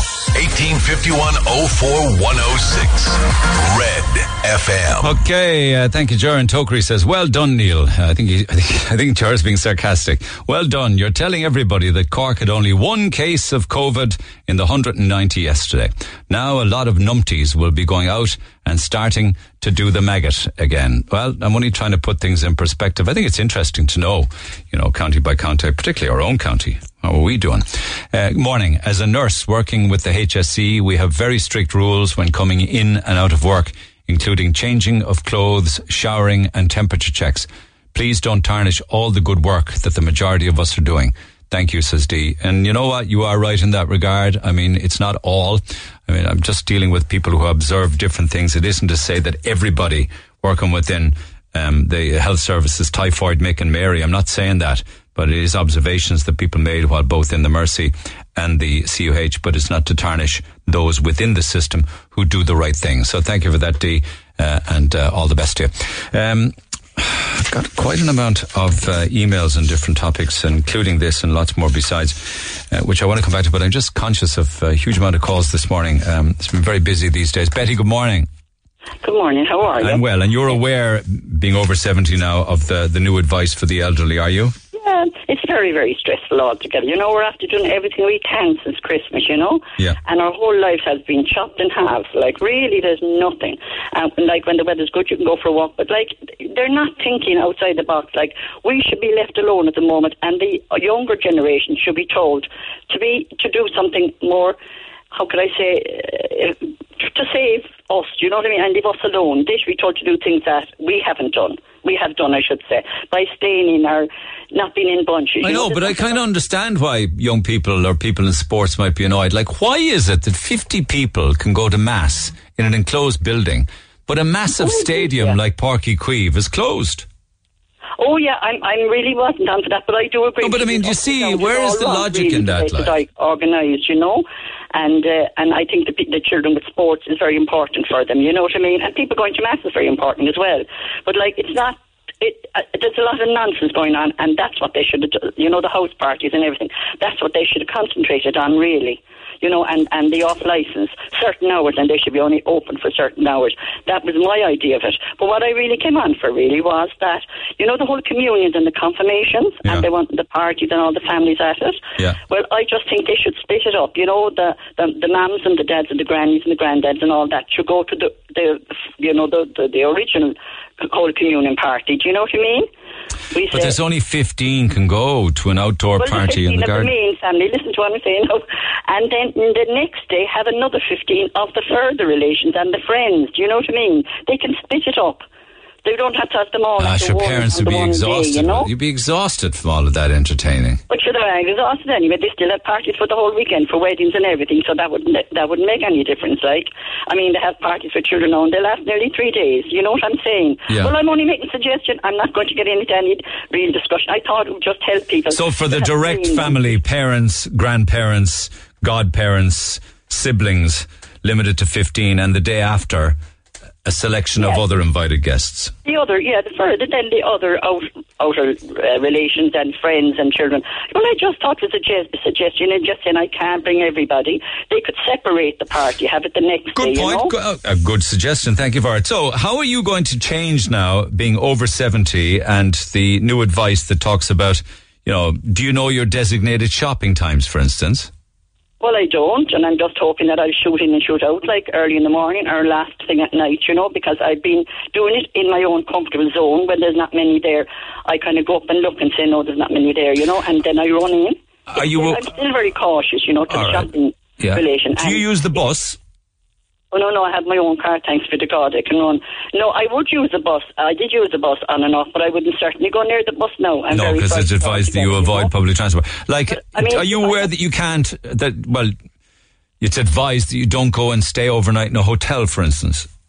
Oh, I'm very aware of that, sure. I'm very disappointed because we used to go away for weekends there, and places like that. But I haven't gone anywhere. That's the thing about it. I haven't gone anywhere since Christmas. It's like as if you're being closed in around you and you just can only reach out your hand and pull something. It's all quick.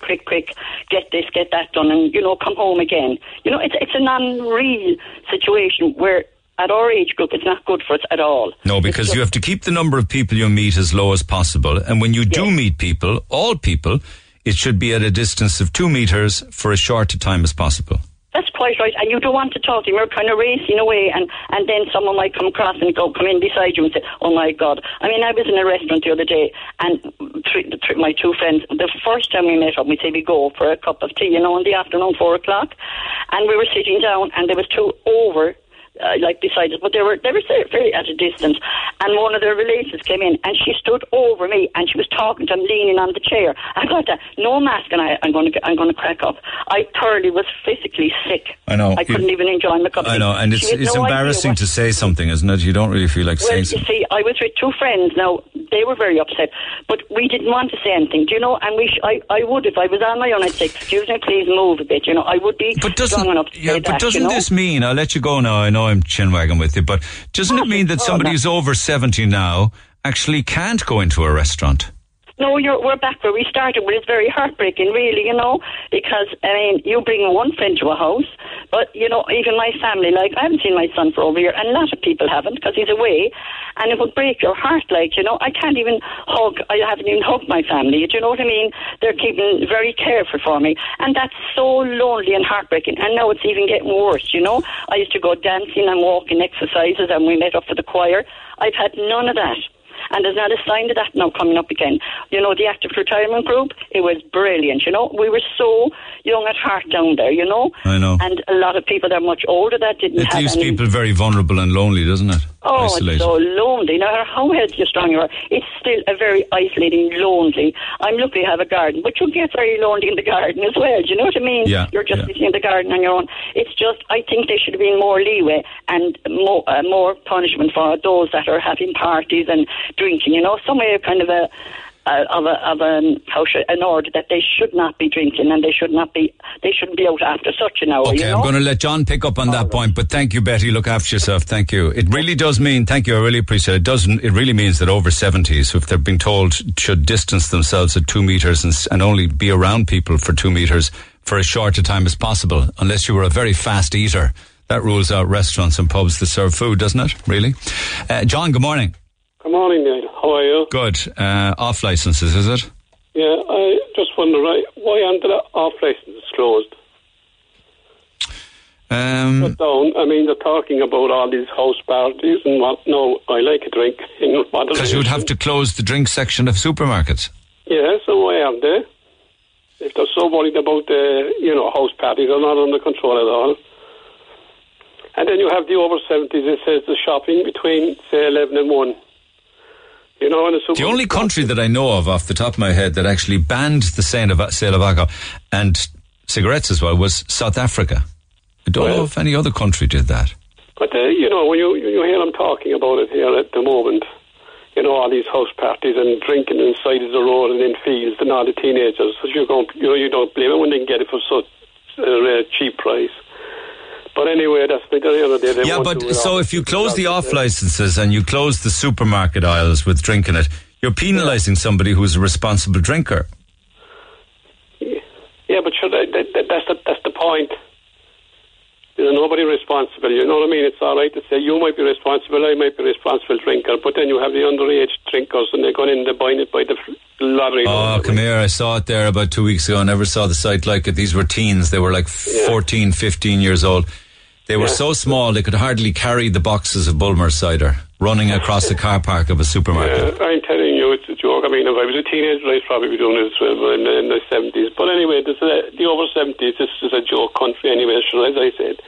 It's run by a crowd of legalised gangsters as far as I'm concerned. But anyway, beside the point, the over 70s, they say if you go into Super Value or a supermarket, they have this designated time. Does that mean anybody under 70 can't go in? 11 and 1. I think so. I think so. I don't believe it. But anyway. I don't think it's 11 and 1 though. Invariably it's early in the morning. But No, it says 11 to 1 outside in Douglas. 11 to 1 for over 70s? For the elderly. All right. And do you know if that means that anybody under 70 can't go in, does it? No, I just wonder. All right, it's interesting. You have got me on the hop there. I'll have to check that out. Anyway, okay. By the way, we just have an enlightened note, and there's nothing to do with it. But could you ask you go down to Kerry for your holidays, yeah? Yeah, I was down there yesterday. Came back up at 5 o'clock. Yeah. Is it Port McGee or somewhere? Yeah. Nice place. Super place. So I'm meeting an awful lot of Cork people down there at the moment, which is great to see. Can you ask, we get the old Kelly and the Cork ball hopping here, right? But do you hear about the Kelly man climbing Mount Everest? No. He ran out of scaffolding halfway up. All right, all the best. Take care. Man, take care. Lines open at 1850 104 106. Text 0868 104 106 and we shall pick it up after 11. Get it off your chest. Text the Neil Prendeville Show now. 086 8104 106. Red FM. I'm curious as to how wet pubs are able to open in a town in the county in conjunction with local people doing deliveries. I was also in a restaurant outside Cork on Sunday. There was a sign outside the door telling patrons that masks are not allowed in the restaurant unless they're absolutely necessary. And more texts here on the same topic. Pub serving food. Aren't we becoming a right little nation of telltale tattlers? I'd hate to have been fighting in the War of Independence 100 years ago with the people we have today. You'd have women like the people on air who reported the pub peering out her window and reporting people to the RIC. Unreal, says Kevin in Kilbenny. Some say Kilbenny, some Kilbenny, others say Kilbinny. There's some amounts of busybodies coming out of the woodwork on your program. We're all supposed to be in this together and not turning on each other, ringing in radio stations to complain about struggling businesses. What is that lady's problem? What difference does it make where they're getting the food from? Whether the pub, she was referencing Gainey's in Blackpool, whether the pub are cooking it themselves or getting it from another restaurant or a chipper. Just on the food service next door to that pub that was mentioned, it is supporting local, isn't it? After all, the pandemic is dreadful to think about, but it's keeping the businesses open and the locals happy, no? Morning, we went to Acton's in Kinsale recently with my dad, who's in his 70s. My wife and daughter were there too. They did a super job in the garden area. Very professional. Fair play to them. This is backing up a call out yesterday for more positive texts and stories regarding people in the service industry or in the hotel, bar and catering industry. I won't name the bar, but I walked into a bar in the city Friday night and I was told that they were no longer serving food, but to come on in for our drinks and they'll put a sandwich in front of me if the guards come. We left immediately. The greed is insane. Can these places just be happy that they're allowed to open and flouting the rules? Morning, we're sniping at one another about barbecues, parties, crumbs on tables, ineffective face coverings, instead of demanding justice for our fallen elderly and directing our justifiable rage at those responsible who have simply declared there will be no public inquiry. The public inquiry you want, of course, would have to do with nursing homes, lack of PPE, and maybe to some extent also meat factories, processing plants, and let's not forget direct provision. Okay, we got calls on the way after these. This is the Neil Prendeville Show. Tweet the show at Neil Red FM. 104 to 106 Red FM. Okay, and we'll come back to more text calls and comments throughout the course of the next 45 minutes. But I do want to talk to Arthur Ma, who joins me by phone. Arthur is one of the two Chinese lads that were assaulted on Leaside earlier in the week. Arthur, good morning.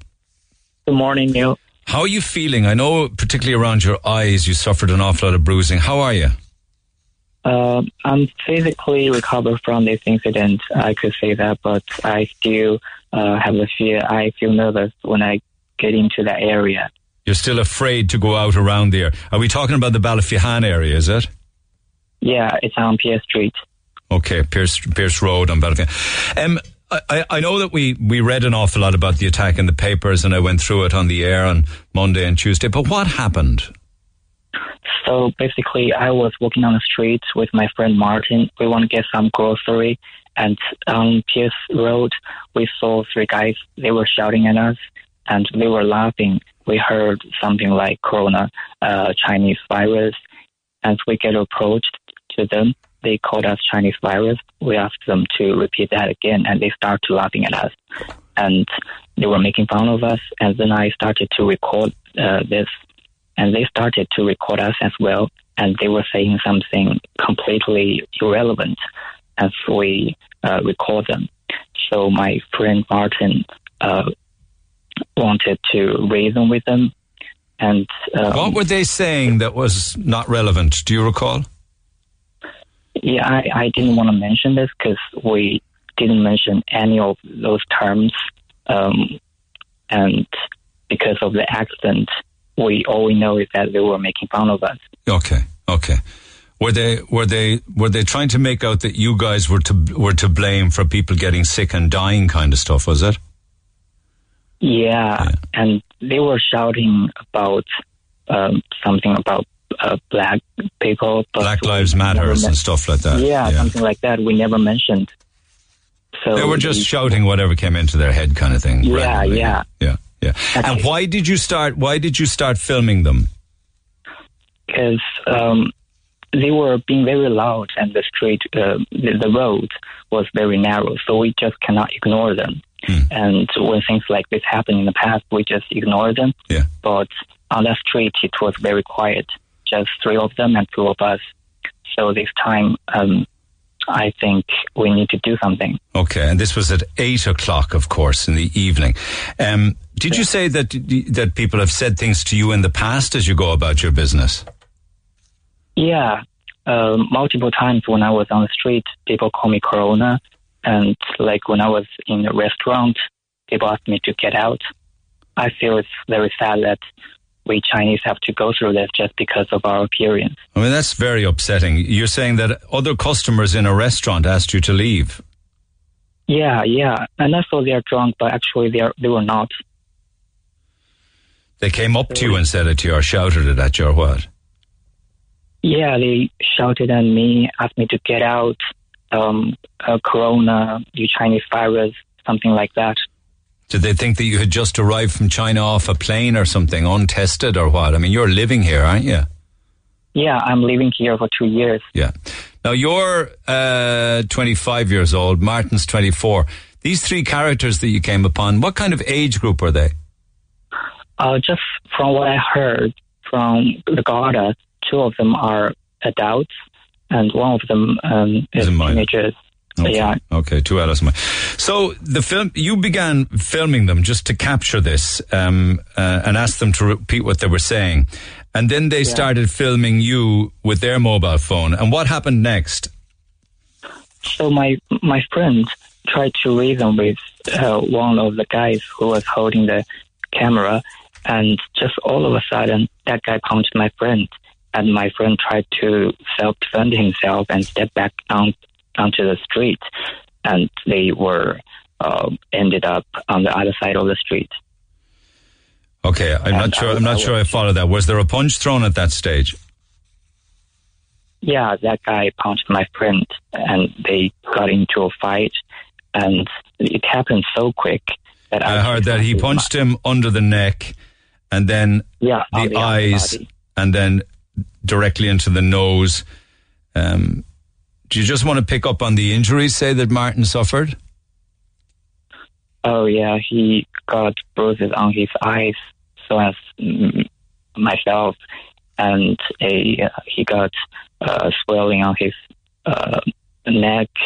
He cannot turn back his neck, and he ended up on the other side of the street. It was so quick. I chased after them. I asked them to stop, and then another guy punched me as well on the back of my head, and another punch was right on my eyes. Yes. So it was very sore, so I hold my head for a while, and that guy just kept punching me. And when I realized Martin was already knocked on the ground. Yes, and Martin was quoted, reading from Cork Bio, he said, I stepped forward trying to reason with them when they started to punch. One guy punched me under the neck, another on the eyes and nose. My nose was bleeding. I lost one of my teeth, and I lost consciousness for 1 or 2 minutes. He was unconscious on the ground. Yeah, he was totally unconscious, and for 1 or 2 minutes. And then 2 passerbys, a girl and a lady, they came by and asked them to stop. So 3 guys, these 3 guys, they escaped from that place, and the girl called the Garda.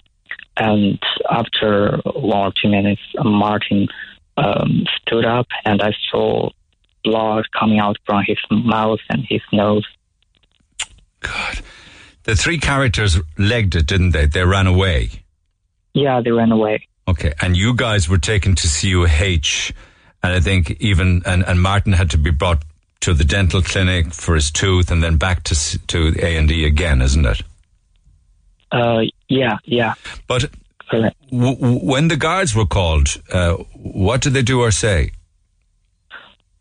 They just they write down of what we our statement of what happened, and they write down the phone number of the witnesses, and the guard took us to the hospital. But you obviously gave them the video footage that had been recorded, yeah? Yeah, I did. And that's why they're saying they're following a definite line of inquiry. Are these three characters identifiable? Do you see their faces in the video? Yeah, it's very clear. I gave this video to the guard, so they already found them. Okay. Investigations are ongoing, they tell us. Okay. Yeah. And how have you been since then, physically and mentally? You tell me that you're afraid when you go out. Yeah, I didn't go out often, but like if I need grocery or I have to get those life supply, so I go out with my friend, and sometimes I'm thinking, yeah, it's glad that we can wear masks so people won't know us. That's sad, isn't it? Yeah, it is. It's sad, really, that you have to hide your nationality, isn't it? Yeah, and also I think, honestly, we Chinese are so used to avoid conflict. When things like this happen, we try not to make a scene. But, racism towards Chinese is always existing. We feel it, but just a few of us speak out. Yeah, you decided to ask them why they were behaving like that because you'd had a lot of it in the past, right? Yeah. You tried to reason with them and say, hang on, this isn't right. Yeah, and it got escalated into physical contact so quick. Yes, I know. And that's very, very tragic. And you guys are two buddies, but do you have family here, or are you two students, or what is the situation? We both graduated from UCD Market last year. You said UCC, did you? No, UCD. Okay. UCD Market in Dublin. Yeah. And we are working here currently. So you're working in Cork? Yeah. Going about your business in Cork? Sorry? Do you have family, or are they back in China? Oh, no, they are all back in China. And have you told them about what happened? Martin didn't, but I told my sister, and she's being updated by me of all those news. Okay. And the follow-up news, yeah. And is there a particular reason why Martin didn't tell his family, or can you even talk about that? Yeah, I think he didn't want his family to be worried about him because he's a single child in his family. I'm very sorry this happened to you. I'm not apologising on behalf of Cork people per se, because we don't want to be, you know what I mean? We this is not how we want people to perceive Cork people, but and I can't apologise on behalf of these thugs, because yeah, I know that, but generally, but I am ashamed that it happened, though. I really am. Yeah, I see. But my general experience of living here is very nice. Before I came here, people tell me that Cork is very friendly, more friendly than Dublin. It's a joke, but my general experience is very nice. I have met so many nice Irish people. Yeah, but you're going to be slow to go out again then. You'll mask up to hide your identity. I think that's quite upsetting, but, are you frightened when you go out? Yeah, because the problem is that the place where the crime was committed is very close to my place. It's only 4 minutes by walk, so I'm just nervous. I don't know if I'm gonna see them again on the street. What they're gonna do to me? So yeah, we have a saying. We have a saying in this country. I don't know if there's a Chinese equivalent. They say, "Sticks and stones may break my bones, but words will never hurt me." But words do hurt, don't they? Yeah, I've been thinking about the whole thing over and over again in my head, and I'm currently physically recovered from it, but I think it's just hard to forget about the whole thing. Yes, indeed. I know what you're saying. What would you like to see happen to these individuals? I don't know. I think the guard will take over the case, and I'm just gonna see. I'm not asking for anything. Maybe just their apology, or no. I never thought about this. But thinking about it now, are you suggesting that if they stood in front of you and apologized, you would be satisfied? Actually, my intention of reporting this is just to raise the awareness of the public. It's not about the incident itself. Okay. Well, let's see what the Garda Síochána do in this regard. I think I did read somewhere that two of them were in their 20s, which means they would be of prosecutable age. You know, that's assault, and courts take that very seriously. Would you go to court as a witness? If they ask me to, yes, I will. Okay. Violent, racist attack in Cork on Sunday evening, wasn't it, Arthur? Saturday. Last Saturday week, yeah. Okay, listen, thank you so much for taking the call. Let's see how the Gardaí get on with that ongoing investigation. Will you give our regards as well to Martin? Yeah, sure. Thanks for calling. No, thank you for coming on the air. I know it wasn't easy for you, so I do appreciate it. Thank you so much. Mind yourself. Okay. Bye. Take care. Arthur Ma and Martin Hong. It's disgraceful, isn't it? Particularly where he brought up in that part of the conversation where customers in a restaurant asked him to leave. I mean, that's particularly horrid, isn't it? It really and truly is. Lines open at 1-850-104-106 if you have thoughts on that or anything else that we deal with on the air. It's interesting because we were talking about pubs and, you know, issues involving pubs and what have you. And then it got on to off licenses and the supermarket aisles and the beer and whiskey. And I know the whiskey and the vodka and stuff and that are behind the counter, but you can pretty much get anything else in a supermarket aisle now, so what difference that would make to off licenses. Got an interesting email in on that and lots more besides. We'll come back after the break. The Neil Prendeville Show on Cork's Red FM. Our phone lines remain open after midday, 1850 104 106. And here they are. Isn't it sad to think as a nation we're now turning to picking up the phones and reporting pubs to broadcasters? Our forefathers must be turning in the grave. How pubs will survive this pandemic, God knows. And here we have begrudging publicans trying to make ends meet in the best way they can. I don't drink in Guineas, but my God, I have to wish anyone the best trying to get through this hard time. Somebody was suggesting in an email that I can't find now because I have too many to go through, and I'm not complaining about that, not for a moment. But the gist of it was, it's all very well, Neil, defending pubs that bring in food from other pubs or bring in food from chippers, but all too often many of the customers in those pubs go to 2 or 3 different pubs daily, moving around freely between all of those pubs, and they also get on buses and taxis and things like that. So it isn't all that straightforward. That was the gist of the conversation, or the gist of the email. Will the person who called you on air get a life? Give these publicans a bloody chance. Why are people so begrudging? If they're complying with the law, then leave them alone. Even if it is, say, for instance, chipper food or a frozen pizza from a back oven, is it? I don't know how some bars are left getting away with serving frozen pizzas for €9. I know a place where a winning camogie team went to celebrate. Each person had to order a pizza each. It was €90 before they even had a drink. Half the pizzas were dumped and uneaten. Yeah, the frozen pizza, you see, I suppose, as for many people, it's the entry price. Went to Clancy's in the city Saturday night. We got a temperature check on arrival. The service was great. Everyone was seated. They had a one-man band, but there was no dancing. I felt very safe and had a great night, says Anne-Marie. I bet it felt almost like normal, did it? Guineas are doing nothing wrong and they're working within the guidelines. Your caller is just another begrudging busybody. Her problem was, in her defence, that she thinks she saw somebody open the door, pop their head out, look left and right, and then let a customer go out, and that looks suspicious to her. People are all for whistleblowing since this food nonsense was brought up.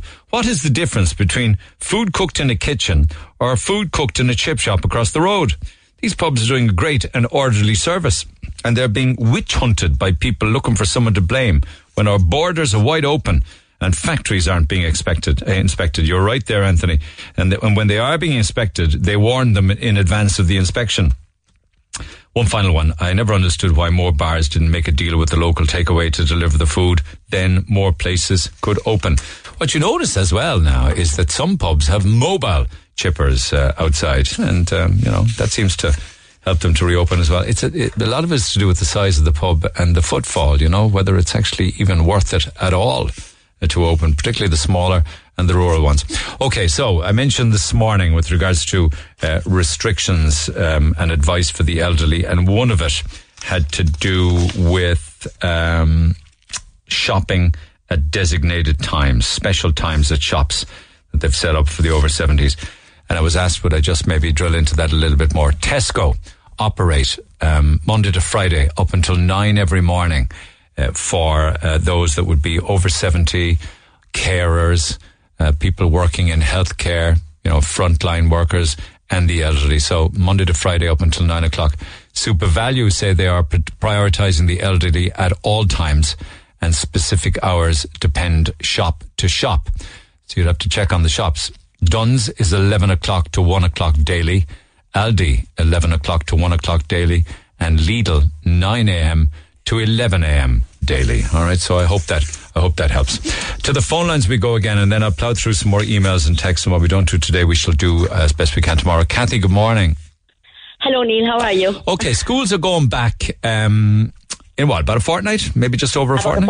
Okay, right. And your thoughts on that?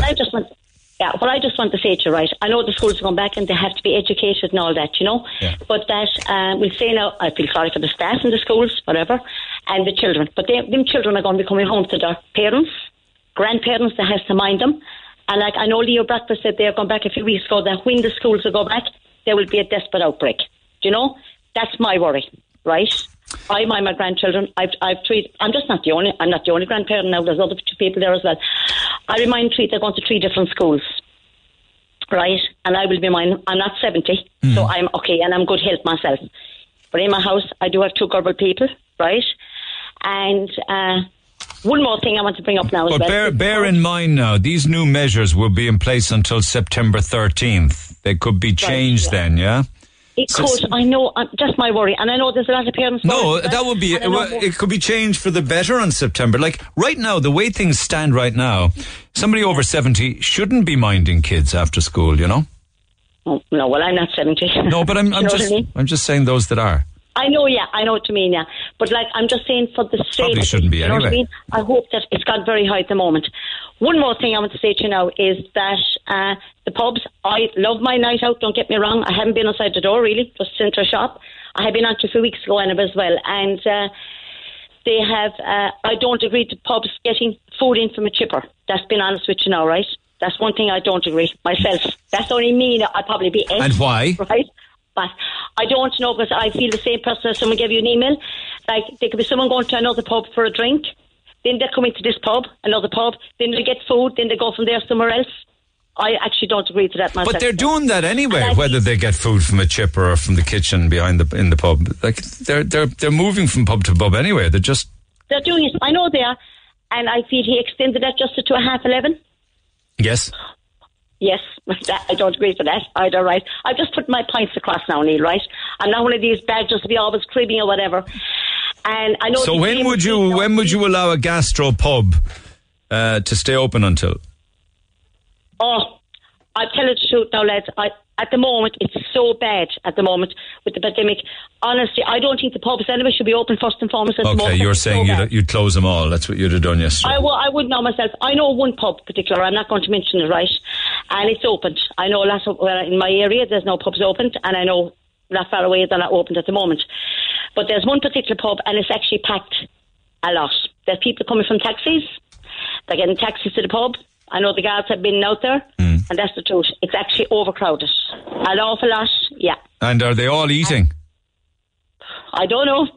I don't know that now. Okay. I couldn't say that because I haven't been in that pub, but I know that, right? Okay. I'm not one of these badges now to be given out or whatever. Do you know what I mean? You're not giving out, but you want all the pubs closed. Like, I can't say that because I'm going to be 8.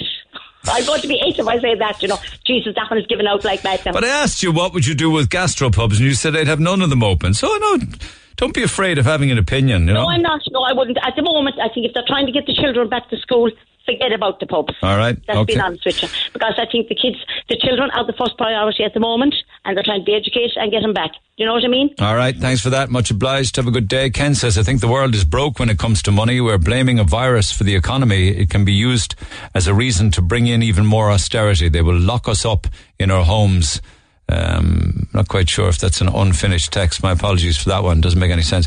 I'm sat here listening to that poor boy who got attacked along with his friend. I was actually crying listening to his conversation with Neil. He sounds like a nice, gentle person. I'm English, and both myself and my husband have been verbally, racially abused on a few occasions during our 17 years of living here. I'm so sad this has happened to the two lads, and I'm ashamed that it happened in Cork. But you'll always get ignorant, uneducated individuals everywhere. Let's hope the guards do their job and that these scumbags are brought to justice. From Wendy, by text to 0868 104 106. Email-wise, how are you? Just wanted a message with regards to the pubs reopening. I know it's very unfair and double standards that some serving food can open, but regular pubs serving snacks like Tato and peanuts can't. But unfortunately, a huge percentage of bars and pubs already are open and not taking names, serving food, keeping to time limits and so on. How do people expect the government to then allow all pubs to open without restrictions? They mentioned the 126 or so places had been breaking the rules recently.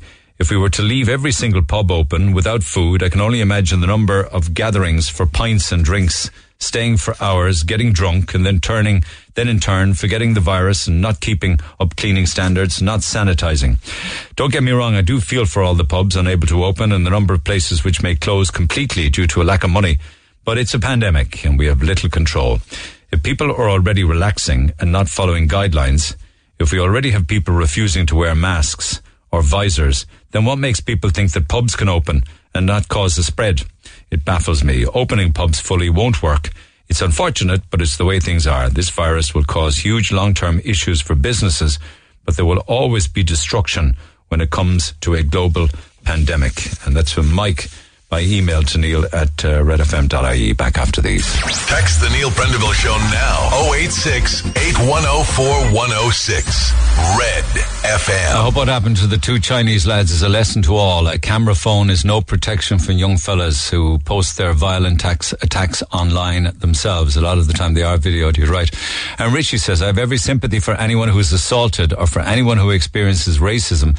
But I'm just curious, Neil, will you devote as much airtime to Irish victims of racially motivated crimes, or does this fly in the face of government policies and BAI guidelines? Richie, I'll talk to anybody who's the victim of any assault. I'm not interested in their colour, their creed, or what country they're from. I would talk to anybody in that regard. Open door policy here. Text 0868 104 106. Ken, good morning. Good morning, Neil. How are you? I'm going to get as much as I can on now in the next 15 minutes. What's on your mind? Yeah. Okay, listen, I'll give you my 2 cents on this virus thing. And what I'm thinking about is the world is broke. Okay, and what greater way to say the world is broke is by using the virus as an excuse. Okay? First of all, we had Brexit. And when Brexit came in, it just came out of nowhere, you know? And as they say, nothing in politics happens by accident. So what greater way people were saying, that the English won't survive, you know, that they won't have the money. So they're using this virus to blame. They want to break the backs of economies. Who's they? Who's they? Corrupt governments all around the world. Oh, man, I mean, like... Hang on, Neil, can I just say this? So, can I say this to you? Do you trust your government? I mean, that's a very broad question, isn't it? No, it's not. It's not. Listen, your Irish government, they're liars, they're corrupt, they're thieves. We all know this. This is going on for years. Now, our government, they're spinning out stuff over the radio waves, over the news, and all they're doing, they're regurgitating information that's been sent down from the top. I bet you not one of them sat down in front of a computer or that chased up any evidence on the virus. Now, another thing I'd like to say as well, this, with the virus coming out now again, this second wave of it, they want the old people locked up inside their homes. We're going to have a huge amount of austerity come down the line, bigger than what we have seen I suppose in the history of the world. Yeah. Okay, so they don't want old people coming out marching. They don't want ordinary young people taken to the streets marching because of austerity. They don't want the handicapped coming out, people with disabilities coming out onto the streets marching. Handicapped is a word we don't use anymore, for the record. Okay, well, I'm sorry. Okay. People with disabilities. What grace or way to stop people congregating? But the protests won't be now. The protests regarding austerity will be down the track. Right now, it's about trying to save the lives of the elderly. Surely be to God. You're right. Hang on out. No, when this virus first came out, I was saying to myself, is the government trying to spread this? And what I mean by that is they let people go to Cheltenham. They left I think there was an Italy game went ahead. They told us we're No, the Italy game didn't go ahead, but the fans came anyway. Yes, they did. They still come in. Yet we have all the Americans and people coming from other countries. No Americans coming in. There's no, they were, Neil, they were coming in. And I just read only yesterday that the app that the foreigners coming into this country, nobody is checking up on them to see are they quarantining themselves for time. Okay, I understand that. A lot of that is in the past. It's relevant, but it's in the past. I need to stick to where we're at now. Do you believe then that this is all of this is intentionally created? And Yes. if so, to do what? Correct. It's about control. It's about vaccinations. Listen, if we say this, there was a lady on earlier on, she said Leo Varadkar sounds great. And other people then said that it's all coming from the WHO organisation, the World Health Organisation. Now, we have corruption goes from the very top to the very bottom. We have to protect accidents inside hospitals. We have our police commissioners that tell lies. Just because a fella looks good looking on the television, that doesn't mean he's a good politician. That means nothing. You see, it's hard to credit you 100% when you accuse everybody of being thieves, everybody of being corrupt, everybody of being liars. When clearly that can't, to be corrupt, one must be on the take, trousering cash. Right? Okay, how many? Yeah, I do. So we have a lot of politicians that do this. So you still believe there's a lot of politicians on the take? I do, of course. And where are they on the take from? Big business whose interests they represent. Exactly. So why then don't they open the pubs? Hang on a minute. I don't the pubs. What? Because I don't know why they don't open the pubs. Well, if they were corrupt, surely they would, wouldn't they? And they'd be trousering cash. Neil, hang on a second now. You're on about pittance. You're on about pennies. You're on about the pub. I'm on about Apple computers that owe us billions and our government paying hundreds of thousands to stop them handing over the money because they're afraid that they go back to America. Look what you could create in this country with 13 billion or 17 billion. Okay. We covered a lot of ground. Are you happy with that contribution? Because I'm going to keep moving.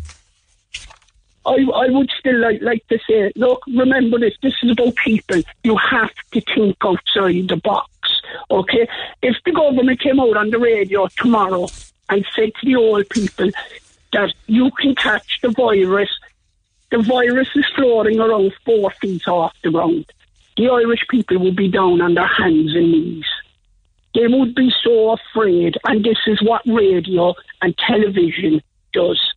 It's very easy to fool people. All right. Now, one last thing, okay, and it's for people. The virus is real, Neil, but the scam of it all, the pandemic, is a scam. The virus is real, but the pandemic is a scam because they want to come in and control They don't want people taken to the streets. They want people with mental health affecting to be committing suicide.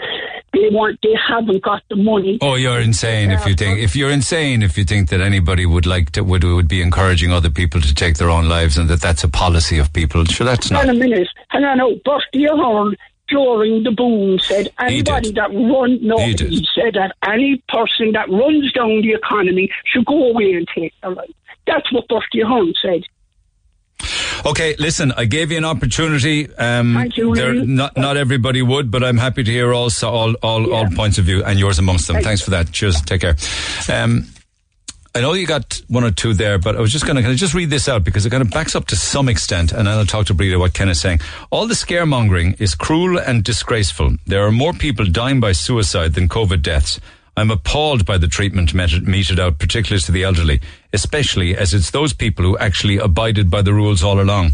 Get the children back to school and people back to work, and stop using the elderly as pawns. And by the way, since masks were made mandatory, the numbers have increased worldwide. We're being dictated to by a bunch of jumped up so-called professionals. I'm off out now for a walk on my local lovely beach while I still can. Thank you, Mary, for the text. Hope you enjoyed the walk. Back after the break, I think Breda's line drops, so we'll come back to it in a few minutes' time. Just ahead of that, actually, unrelated, but of interest nonetheless. John, good morning. You wanted to pick up on the house parties and young people, was it? Yeah, good morning, Neil. Go ahead, my friend. Yeah, no, I just texted in there, like, I've been listening away all morning, like, and the young people are getting a bit of a raw deal from, like, you know, like... When people are saying young now, I don't know what age they're talking about. All I know is that 3/4 of the positives are 45s and unders. Yeah, like, but you know, there's people coming on there now, elderly people, and like it's tough on them, and they've been convinced now that it's young people having house parties and college students, and like the parties have been going on all through the lockdown, and there's been no. If there was clusters and stuff, we'd have definitely heard about it because... Yeah, like you look at the 200 and the 190, 3/4 of those would be from gatherings in homes. Yeah, but like... So they're not all inside in the homes on their knees saying decades of the rosary, I'd suggest, you know? Yeah, but the point I texted in about was the current clusters, the big numbers, that this current outbreak, it all started above in the meat plants above in Kildare. And the point that I text in about is that those outbreaks happen because in those plants there's a lot of immigrant workers who are paid poorly. Paid crap. No sick pay. They all have to live on top of each other. Living on top of each other, bunks, yeah. And that's down to successive governments doing nothing to address the rental crisis. They've done nothing to address people who have to, immigrants or Irish people who have to work in jobs that are paying so poor that they can't afford a decent standard. Now you're talking. Now people's eyes are being opened to the amount of slave labour that exists in this country and the way we treat people.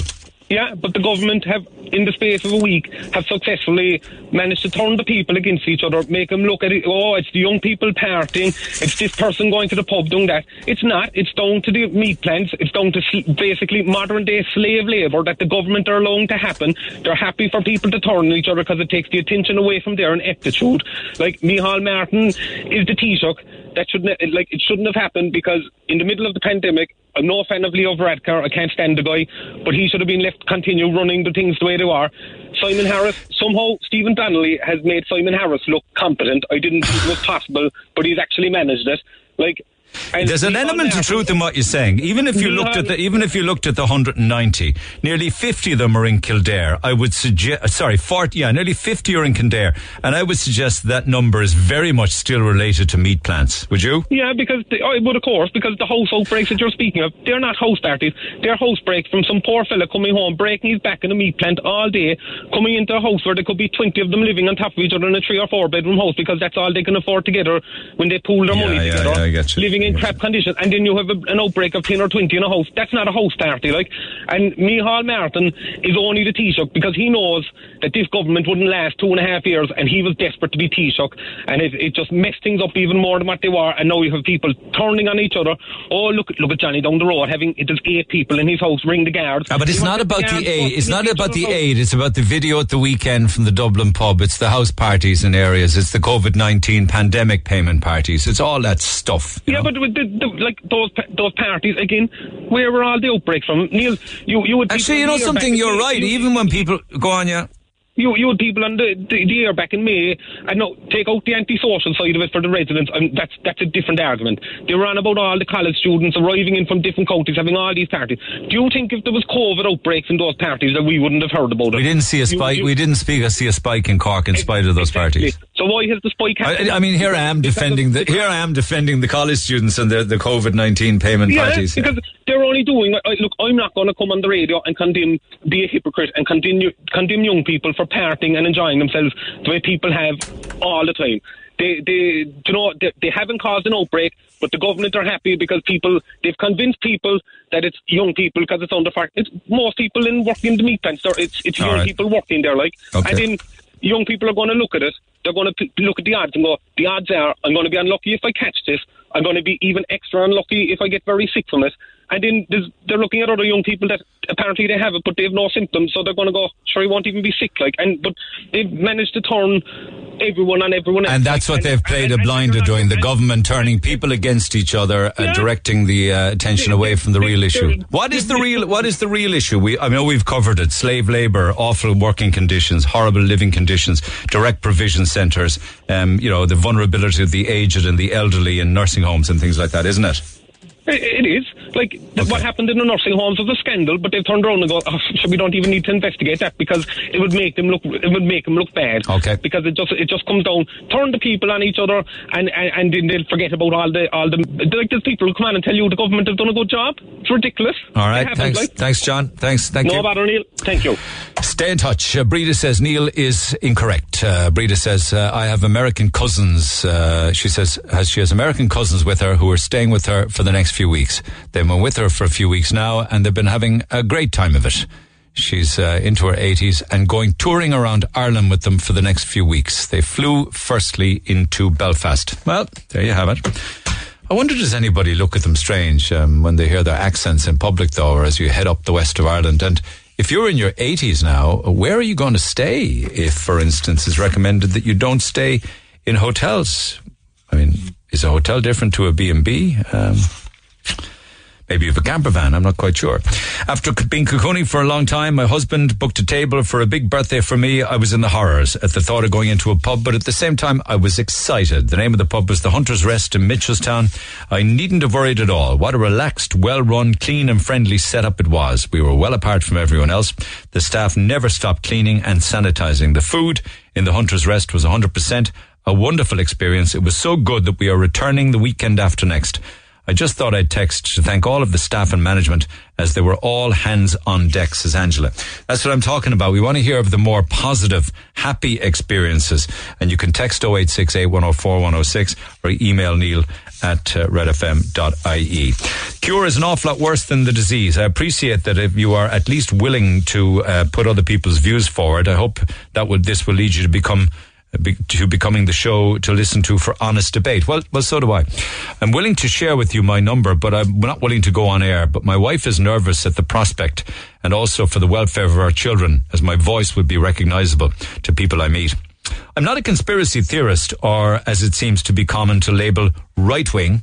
I'm just a family man who's lived in Cork for over 20 years and loves the people. I'm heartbroken, though, to see the social divisions that have been created and the isolation and fear that has emerged because of the restrictions placed on the population of Ireland. I feel that people who read mainstream newspapers or watch the likes of RTE are not getting access to the whole story. Because of that, they're not able to form an accurate vein of opinion of what's going on around them. People are just doing their best to protect themselves and their families, but only based on the knowledge they are given. I honestly believe that people who can should question the government's actions and the spin being put out and look deeper into the figures.